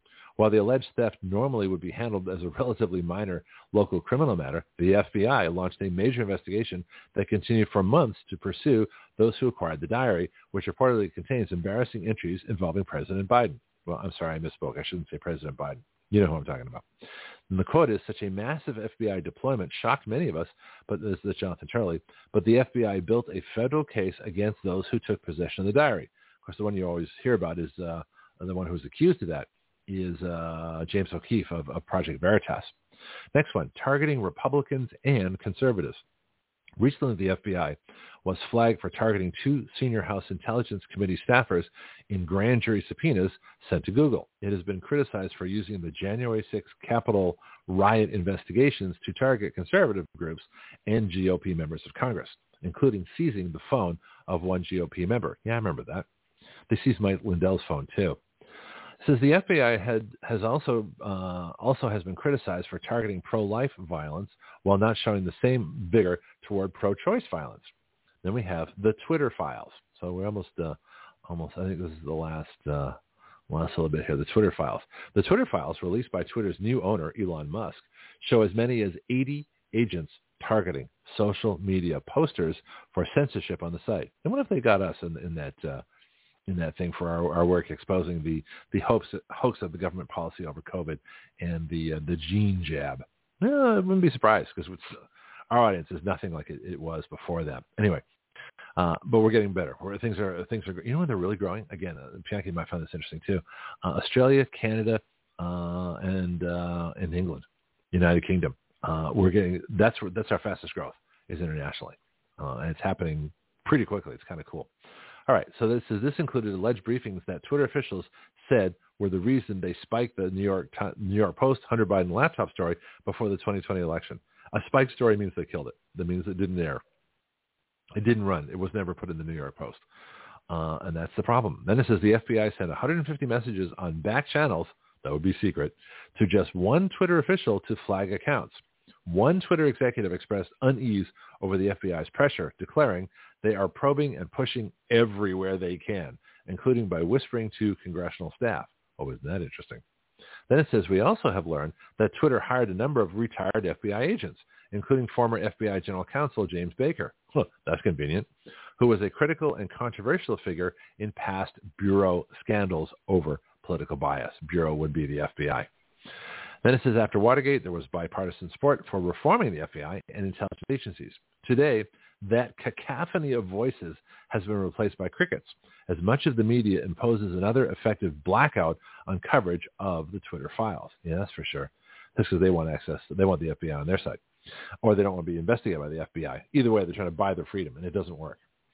Then it says this media silence suggests that the FBI found the sweet spot on censorship, supporting the views of the political and media establishment. Then it says, as for the rest of us, the FBI now declares us to be part of the disinformation danger, which it is committed to stamping out. Conspiracy theorists misleading the public simply by criticizing the Bureau. Clearly, this is the time for a new church committee and time to reform the FBI. And that was from Jonathan Turley. Huh. A lot of evidence against him, huh, Bianchi? I'm bring him back on the show here. See if he's well, yeah, the FBI needs to be contained more than what it is. You got FBI, you got Customs and Border Protection, you got Homeland Security, you got CIA, which claims to be not what it is, alcohol, tobacco, and firearms, and you got ICE. That's at least 6 or 7 agencies right there. Well, let me look up quickly which are the 17 intelligence agencies. That would be a good thing for us to check at this point. Yeah. Mm-hmm. 17 intelligence agencies. I can't remember my microphone to type. That's why I sound a little funny. Okay, let's see. 17 agencies of the U.S. intelligence community, Business Insider. Let's see if they give us the list. These 17 agencies make up the most sophisticated spy network in the world. It's from May 11th, 2013. So that would be the Obama administration. It says the intelligence community is vast, composed of 17 distinct organizations, each operating under its own shroud of secrecy. Well, isn't that special? Oversight in these agencies generally falls to the Department of Defense for Congress. So the Department of Defense is overseeing their own intelligence agencies? Oh, that's convenient. Let me see if I can move my pop-up windows out of the way. And this is leaving the average citizen with precious little knowledge of how they operate. Well, let's find out. Funded by largely classified budgets, it's difficult to assess how much the U.S. annually spends on these clandestine operations, but one 2012 estimate pegs the cost at around $75 billion. Well, it's probably like 200 by now. The following slides highlight the expansive reach of the Central Intelligence Agency. This is going to be a good article. I'll go over this tomorrow. And it's got mission and budget, the national security. Well, maybe I'll do it right now. Bianchi, you want to hear about these agencies? I think this would be a good thing to do. You curious? Well, you ain't got enough time to do it today, so do it tomorrow. Well, it's not that long an article. It's only 17. Let me see how far I get today. I'm kind of curious about this. Well, I ask his opinion, then I do what I want anyway. So Bianchi, don't feel abused here. All right. So let's start with the first one. The Central Intelligence Agency spies on foreign governments and organizes covert ops. The CIA is the most well-known U.S. spying agency, formed by the passage of the National Security Act of 1947. The agency has roots at the Office of Strategic Services, OSS, that operated during World War II. Headquarters, Langley, Virginia.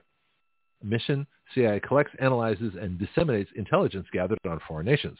This comes through signals, that would be SIGINT, signals intelligence, and human intelligence sources, in other words, spies.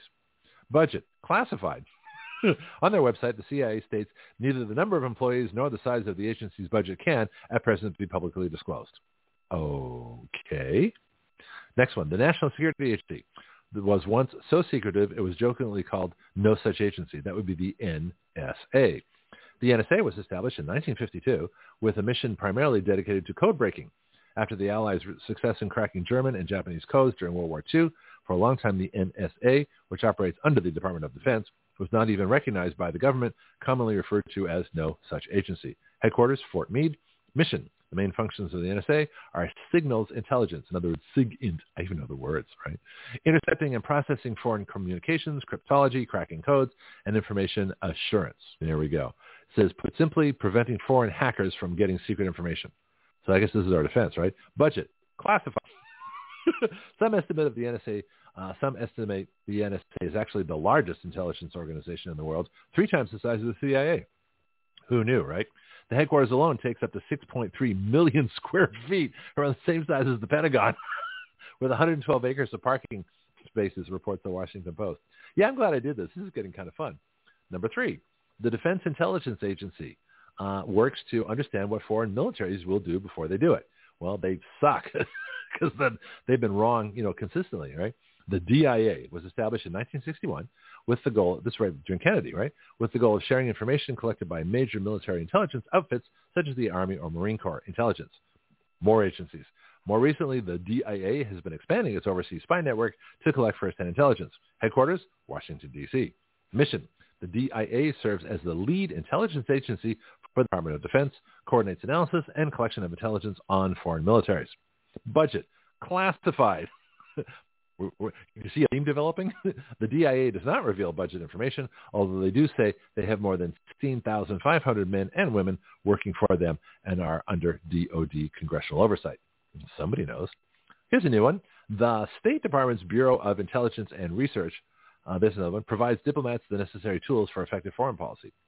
Well, the fact that we don't have any effective foreign policy proves that either they're wrong or the policy is wrong or they're both wrong. This is back to the article. This is from Business Insider. The State Department's Bureau of Intelligence and Research, the INR, has ties to the Office of Strategic Services from World War II, but was transferred to state after the war. That's the State Department. INR now reports directly to the Secretary of State, harnessing intelligence from all sources and offering independent analysis of global events and real-time insight. Well, isn't this interesting? So the former Secretary of State, Hillary Clinton, probably used her intelligence bureau to connect with the Russian KGB to bring about the false dossier and everything else. Headquarters, Washington, D.C. Mission. This agency serves as the Secretary of State's primary advisor on intelligence matters. Are they talking to Congress or just the Secretary of State? Budget, $49 million in 2007. Well, it's probably a lot higher now. Here's one. Next one on my list. I'm going to do the whole thing. This is fascinating, right? I'll post this to the Action Radio group when I'm done. Air Force Intelligence. They have their own. The Air Force has their own intelligence agency, provides reconnaissance for U.S. ground troops. Well, that's a good thing. Formerly known as the Air Intelligence Agency, the agency is now known as the Air Force ISR, Intelligence, Surveillance, Reconnaissance. Well, wouldn't this be a normal function of the Air Force anyway? Isn't that why we have spy satellites and airplanes way up high and SR-71s and U-2s and all that stuff? Anyway, this is the Air Force Intelligence was established in 1948 to get information to troops on the ground, and most recently, the ISR has collected that intelligence from aerial drones. Headquarters, Lackland Air Force Base, Texas. Mission, Air Force ISR collects and analyzes intelligence on foreign nations and hostile forces, both in and out of combat zones. Oh, that's interesting. They also conduct electronic and photographic surveillance and provide weather and mapping data to troops in the field. Well, how come we can't get the weather data? I'd be kind of curious. Budget, unknown. Nobody knows how much they spend, right? The budget of ISR apparently falls under the Air Force's operation and maintenance budget, which includes other areas outside of the agency's scope, such as flying operations and logistics. That number for 2012, however, was just over $46 million.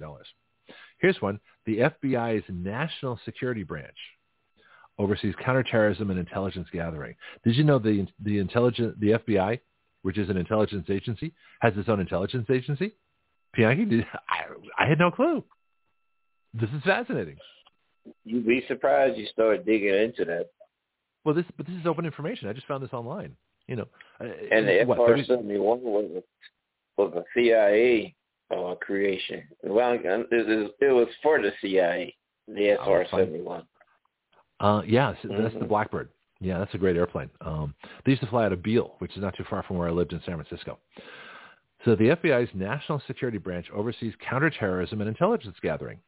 These are the folks that didn't know about 9/11, didn't know about a bunch of things. All right, so they're not particularly good at what they do, apparently, unless they were behind it.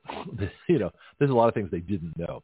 Then it says the Federal Bureau of Investigation's National Security Branch was established in 2005.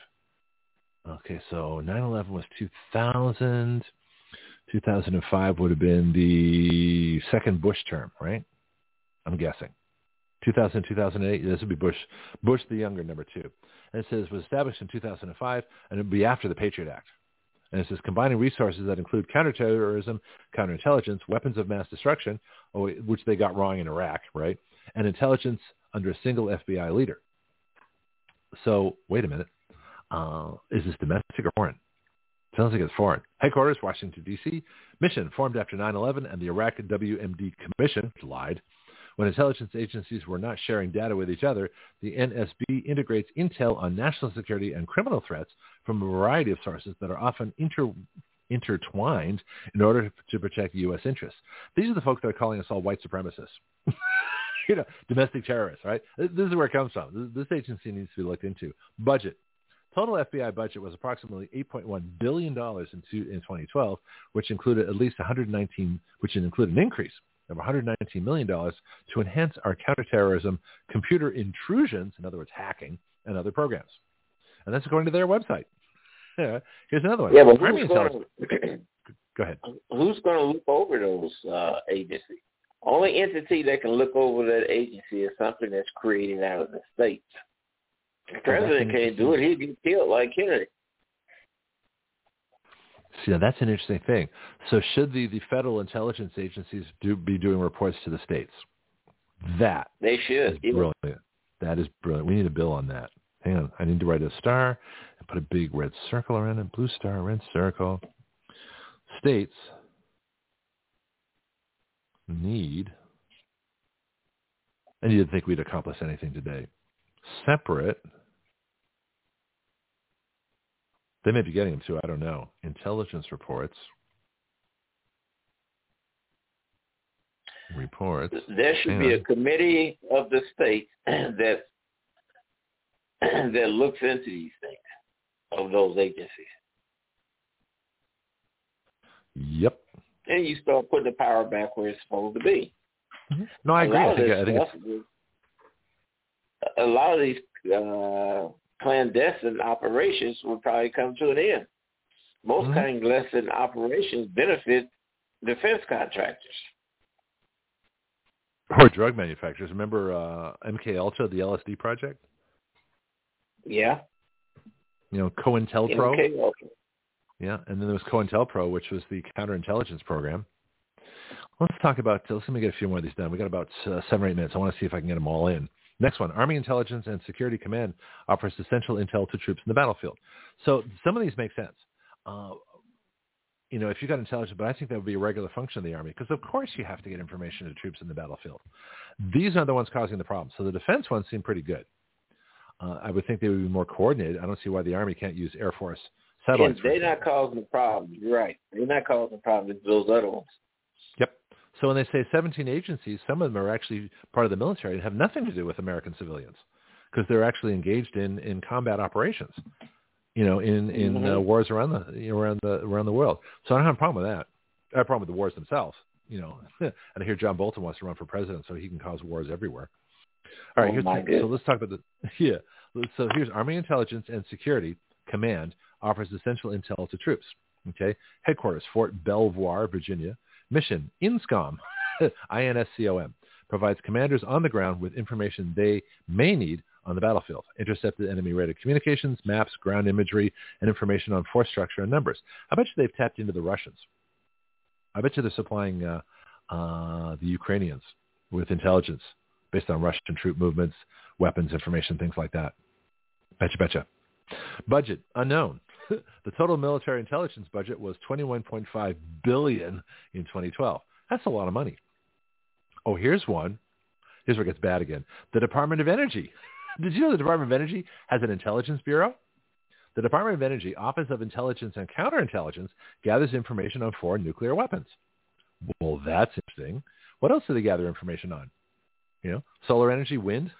Remember we had that thing on fusion, clean fusion? We did it the other day. Here we go. So surprisingly, it surprised me, the Energy Department even has an intelligence service. The Office of Intelligence and Counterintelligence focuses on technical intelligence on nuclear weapons and non-proliferation. We did that with Peter Pry. He never mentioned this in the Department of Energy. This is nuclear energy, especially foreign and energy security. Headquarters, Washington, D.C. Mission, the Department of Energy doesn't have the ability to conduct foreign intelligence, instead relying on information passed to them by other agencies, such as the CIA or the NSA. If it involves weapons mass destruction, the DOE offers up analytical expertise. So the Department of Energy gets, this is fascinating, budget, unknown. Like other government budgets, the intelligence activity is not specifically mentioned, although it may fall under atomic energy defense activities. Now, here's a reform that we need to get to the members of Congress, the House Freedom Caucus. They need to start disclosing these budgets, or at least going over them a lot more carefully. Who knows what these people are doing? Here's another one. Coast Guard Intelligence provides information on maritime security and homeland defense. Okay, headquarters, Washington, D.C. Mission. Although the GCI, the Coast Guard Intelligence, is technically an intelligence agency, it says its primary mission is as investigative arm of the Coast Guard. Well, sounds good so far. CGI special agents conduct criminal, counterintelligence, and personnel security investigations within the Coast Guard's area of responsibility, with the majority being criminal offenses violating military law, according to the Coast Guard's official website. What do you mean military law? I thought they were like chasing drug dealers and things like that. However, the Coast Guard does have specialties conducting analysis and collecting intelligence. Budget, unknown. Here we go. Like the Army, the budget has some overlap, although in the 2014 budget requests include $60 million for C-41SR systems, an acronym for Command, Control, Communications, Computers, Intelligence, Surveillance, and Reconnaissance. Hence, C4. CGI headquarters is relatively small, employing only 280 people. Oh, here we go. You still with me? I hear background noise. How many have we done so far? Yeah, I'm here. I'm getting ready to leave. Oh, okay. Well, that's fine. I'll keep going. I want to finish this list so it's all in one podcast. Next one. The Treasury's Office of... Did you know the Treasury has their own intelligence service? The Treasury's Office of Intelligence and Analysis collects terrorism and financial intelligence. No Piaki's left. It's just me and you. All you folks out there. The Treasury's Office of Intelligence and Analysis collects terrorism and financial intelligence. This is fascinating. The Office of Intelligence and Analysis is fairly new, established in 2004 by the Intelligence Authorization Act. OIA's focus is mainly on providing information to combat terrorism and illicit financial transactions. Isn't that what the Securities and Exchange Commission is for? I would have thought.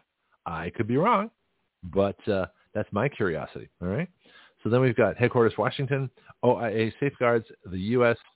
financial system against illicit use and combating rogue nations, terrorist facilitators, weapons of mass destruction proliferators, money launderers, well, that would be Ukraine, drug kingpins, that would be Mexico, and other national security threats.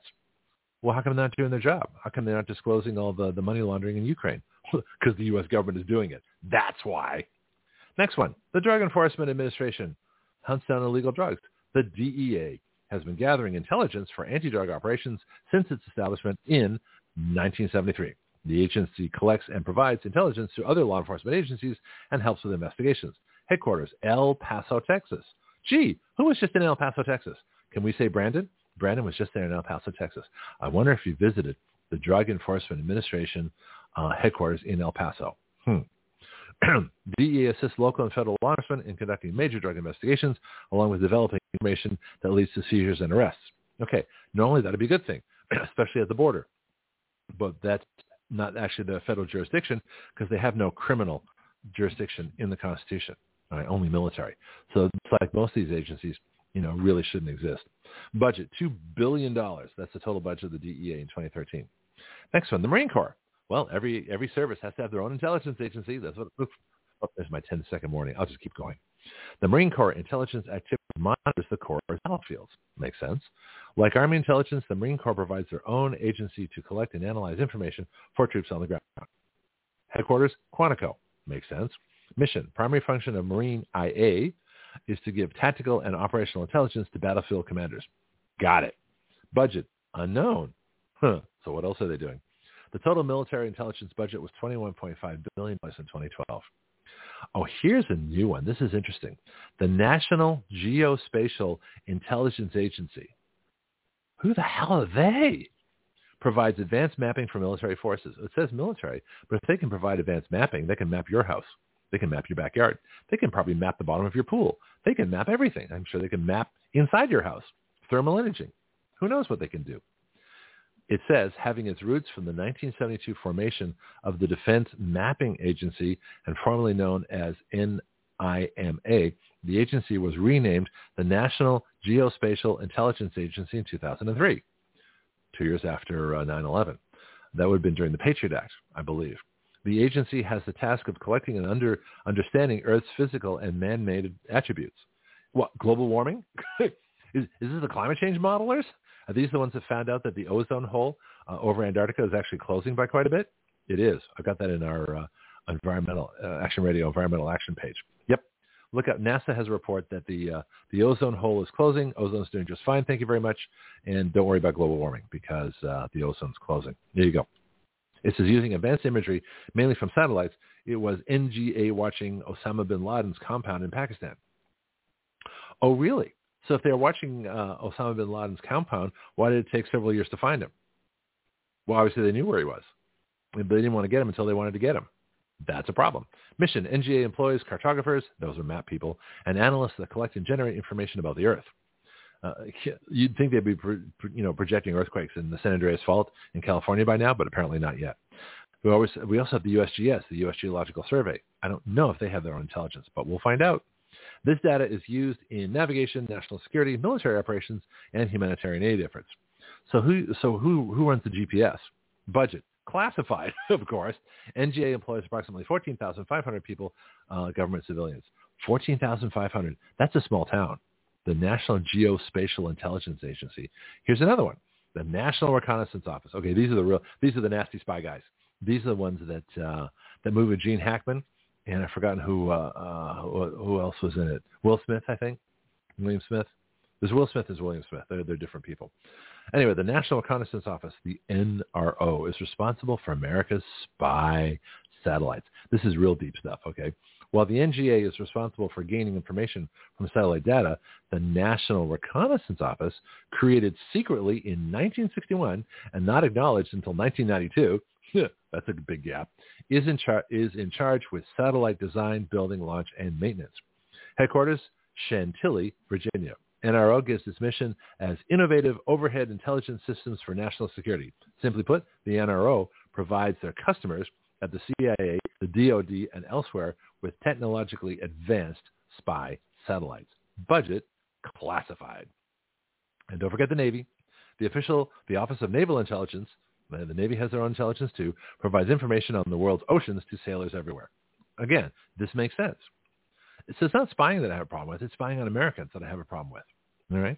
If you want to do that, that's what law enforcement's for, not these huge federal agencies, especially not for political purposes to help Brandon, maintain his coup. It says the Office of Naval Intelligence was established in 1882. That's right. I said that right. 1882. I said that correctly. For the purpose of collecting and recording naval information that could be useful in war and peace. Like other military intelligence services, ONI gives maritime commanders information they need on foreign sources. Headquarters, Washington, D.C. I imagine that would be the Pentagon. This is budget, unknown. The total military intelligence budget was $21.5 billion. We've seen that before. The Department of Homeland Security. They have the intelligence office too. The Office of Intelligence and Analysis looks for information on any potential threats to the U.S. That would be who they consider threats. Conservatives, patriots, independents, people they classify as white supremacists, people they classify as domestic terrorists. In other words, parents that show up to school boards. This is another bad one. The Department of Homeland Security Office of Intelligence and Analysis. Here we go. The DHS, Office of Intelligence and Analysis, works primarily on homeland threats. In other words, The Minister of Internal Security. Yeah, so their job is to maintain the government. Okay. It says, well, they don't say that. I said that, right? Collecting and analyzing information. They said that. And sharing intelligence with local and federal law enforcement through the use of fusion centers. Oh, we have to look up those. I think I have a big report to do tomorrow. I'm going to pick a few of these agencies and look more into them. It says collecting and analyzing information and sharing intelligence with local and federal law enforcement. Wait a minute. So what are the locals and the feds doing together? I'm just curious. I need to know, right? Mission. They work on 4 main areas: understanding threats through analysis, collecting information relative to Homeland Security, sharing that information with the agencies that need it, and managing the Homeland Security Enterprise. What's the Homeland Security Enterprise? Is that the government business? Is that the government business of maintaining? Is that like the combination of the Federal Reserve and the tax base and is the government its own country? This is another thing we're going to be exploring. The government may be its own country. The nation of government. I'm going to write that article too. So it says managing the Homeland Security Enterprise. That's just an interesting choice of words. Budget, classified. In the Congressional Research Service report, that's the Congressional Research Service. Yeah, they're supposedly the good guys. It's noted that the DNI does not publicly disclose details about the intelligence budget, but reported that an aggregate amount of appropriated to the National Intelligence Program for fiscal year 2009 was basically $50 billion. How many more of these do we have? We've got a few more, about 3 or 4 more. We're almost done. So I've got Homeland Security. Next one is the Office of the Director of National Intelligence is where all the intelligence should come together for delivery to the president. So that was what, I forgot what his name. Anyway, I'm trying to think of the person that used to do that. I don't know who does that now. The Office of the DNI. So this is the coordinator of all the intelligence. Now, the idea of sending intelligence to Brandon is kind of contradictory because you have to have intelligence to read intelligence. That's another story. Established in 2004, that would be Bush's first term, the Office of the Director of National Intelligence, the ODNI, manages the efforts of the entire U.S. intelligence community. Director James R. Clapper, okay, he was the criminal, right? James Clapper serves as the principal advisor to the president as well as the National Security and Homeland Security Councils. Headquarters, Washington, D.C. There's a really good guy under Trump, and I've forgotten his name. But Clapper's the criminal. And we're going to talk about this is the agency I think I really have to look into. Mission. The DNI has 2 main missions: to lead intelligence integration and forge an intelligence community that delivers the most insightful intelligence possible. Or manipulate it and share only what they want to share and make their enemies look as bad as possible. Budget. The specifics of the office itself are unknown, of course, but the total aggregate is like $48 billion. Here we go. Bonus. The intelligence state has, so those are the 17 agencies. The intelligence state has been expanding drastically since 9/11. The article says, the U.S. intelligence community is officially made of 17 organizations, but there is even more to the story. A groundbreaking investigation from the Washington Post found some rather daunting figures. Here we go. 1,271 government organizations and 1,931 private companies are working on intelligence, counterterrorism, or homeland security in the U.S. 1,200 government, almost 2,000 private. Fascinating. Just the NSA alone is contracting with more than 250 companies on intelligence work, including big names like Northrop Grumman and SAIC. I'm not sure who they are. You know who else they're contracting with? Twitter, Facebook, Google, Instagram, probably TikTok, all the social media. They're all in this with the NSA, I'm sure. Because what better intelligence than what people are supplying to them, on all of our pages. Okay? And with me, you want to know what I say? You want to know what I think? NSA, listen to the show. They probably do anyway. Anyway, I wonder who's assigned to me.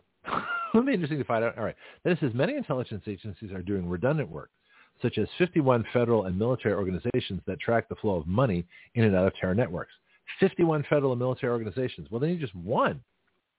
Then it says here one reason why those intelligence budgets are classified, millions of dollars in so-called ghost money is given to foreign governments.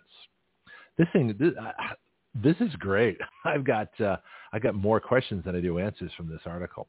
All right, so let me find out this and where it all comes from.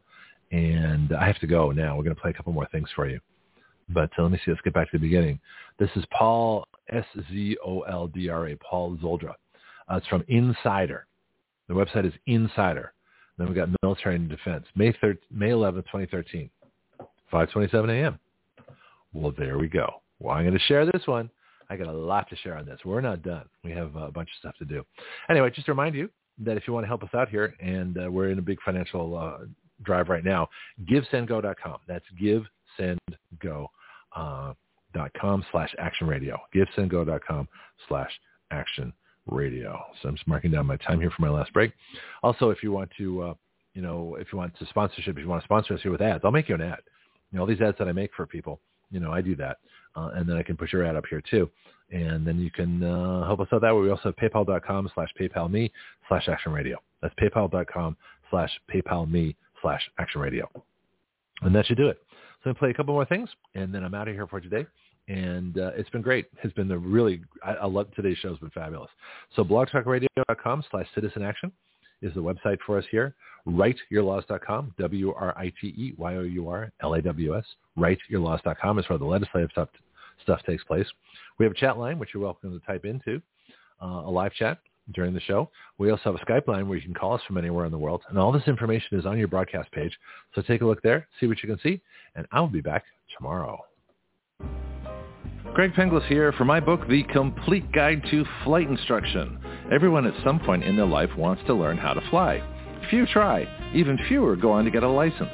I believe a major reason for that is how we teach people how to fly. My book is designed to help you navigate the flight training system, but it's so much more than that. It really describes an entirely new way to teach flying. So if you've never tried a lesson or got discouraged in your training and quit for any reason, this book can help you. Don't be a rote pilot who just follows procedures. Be a thinking pilot who makes great decisions, who understands all the reasons why we do what we do. You can incorporate these principles into your own flight training at any time. The Complete Guide to Flight Instruction is featured on the Action Radio with Greg Penglis Facebook page and is available from Amazon.com.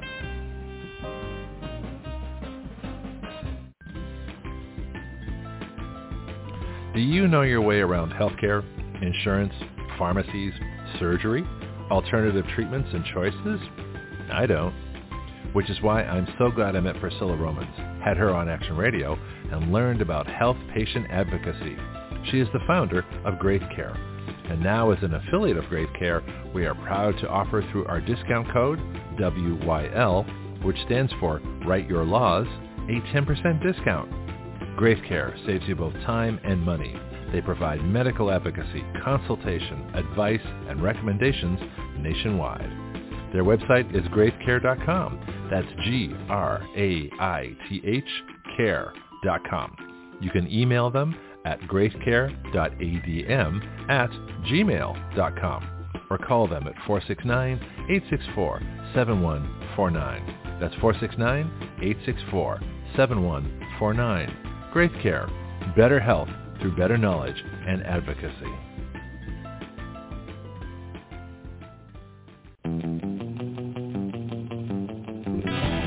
Action Radio, part of the ADHD Radio Network, the ultimate free speech zone.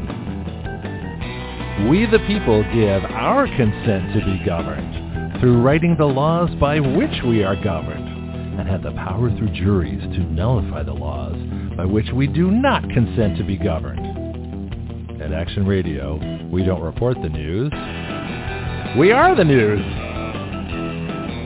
Every other show reports what has happened. We talk about what can happen. From the questions no one has thought to ask, to the answers no one has thought to consider, to the actions no one has dared to take. That is Action Radio.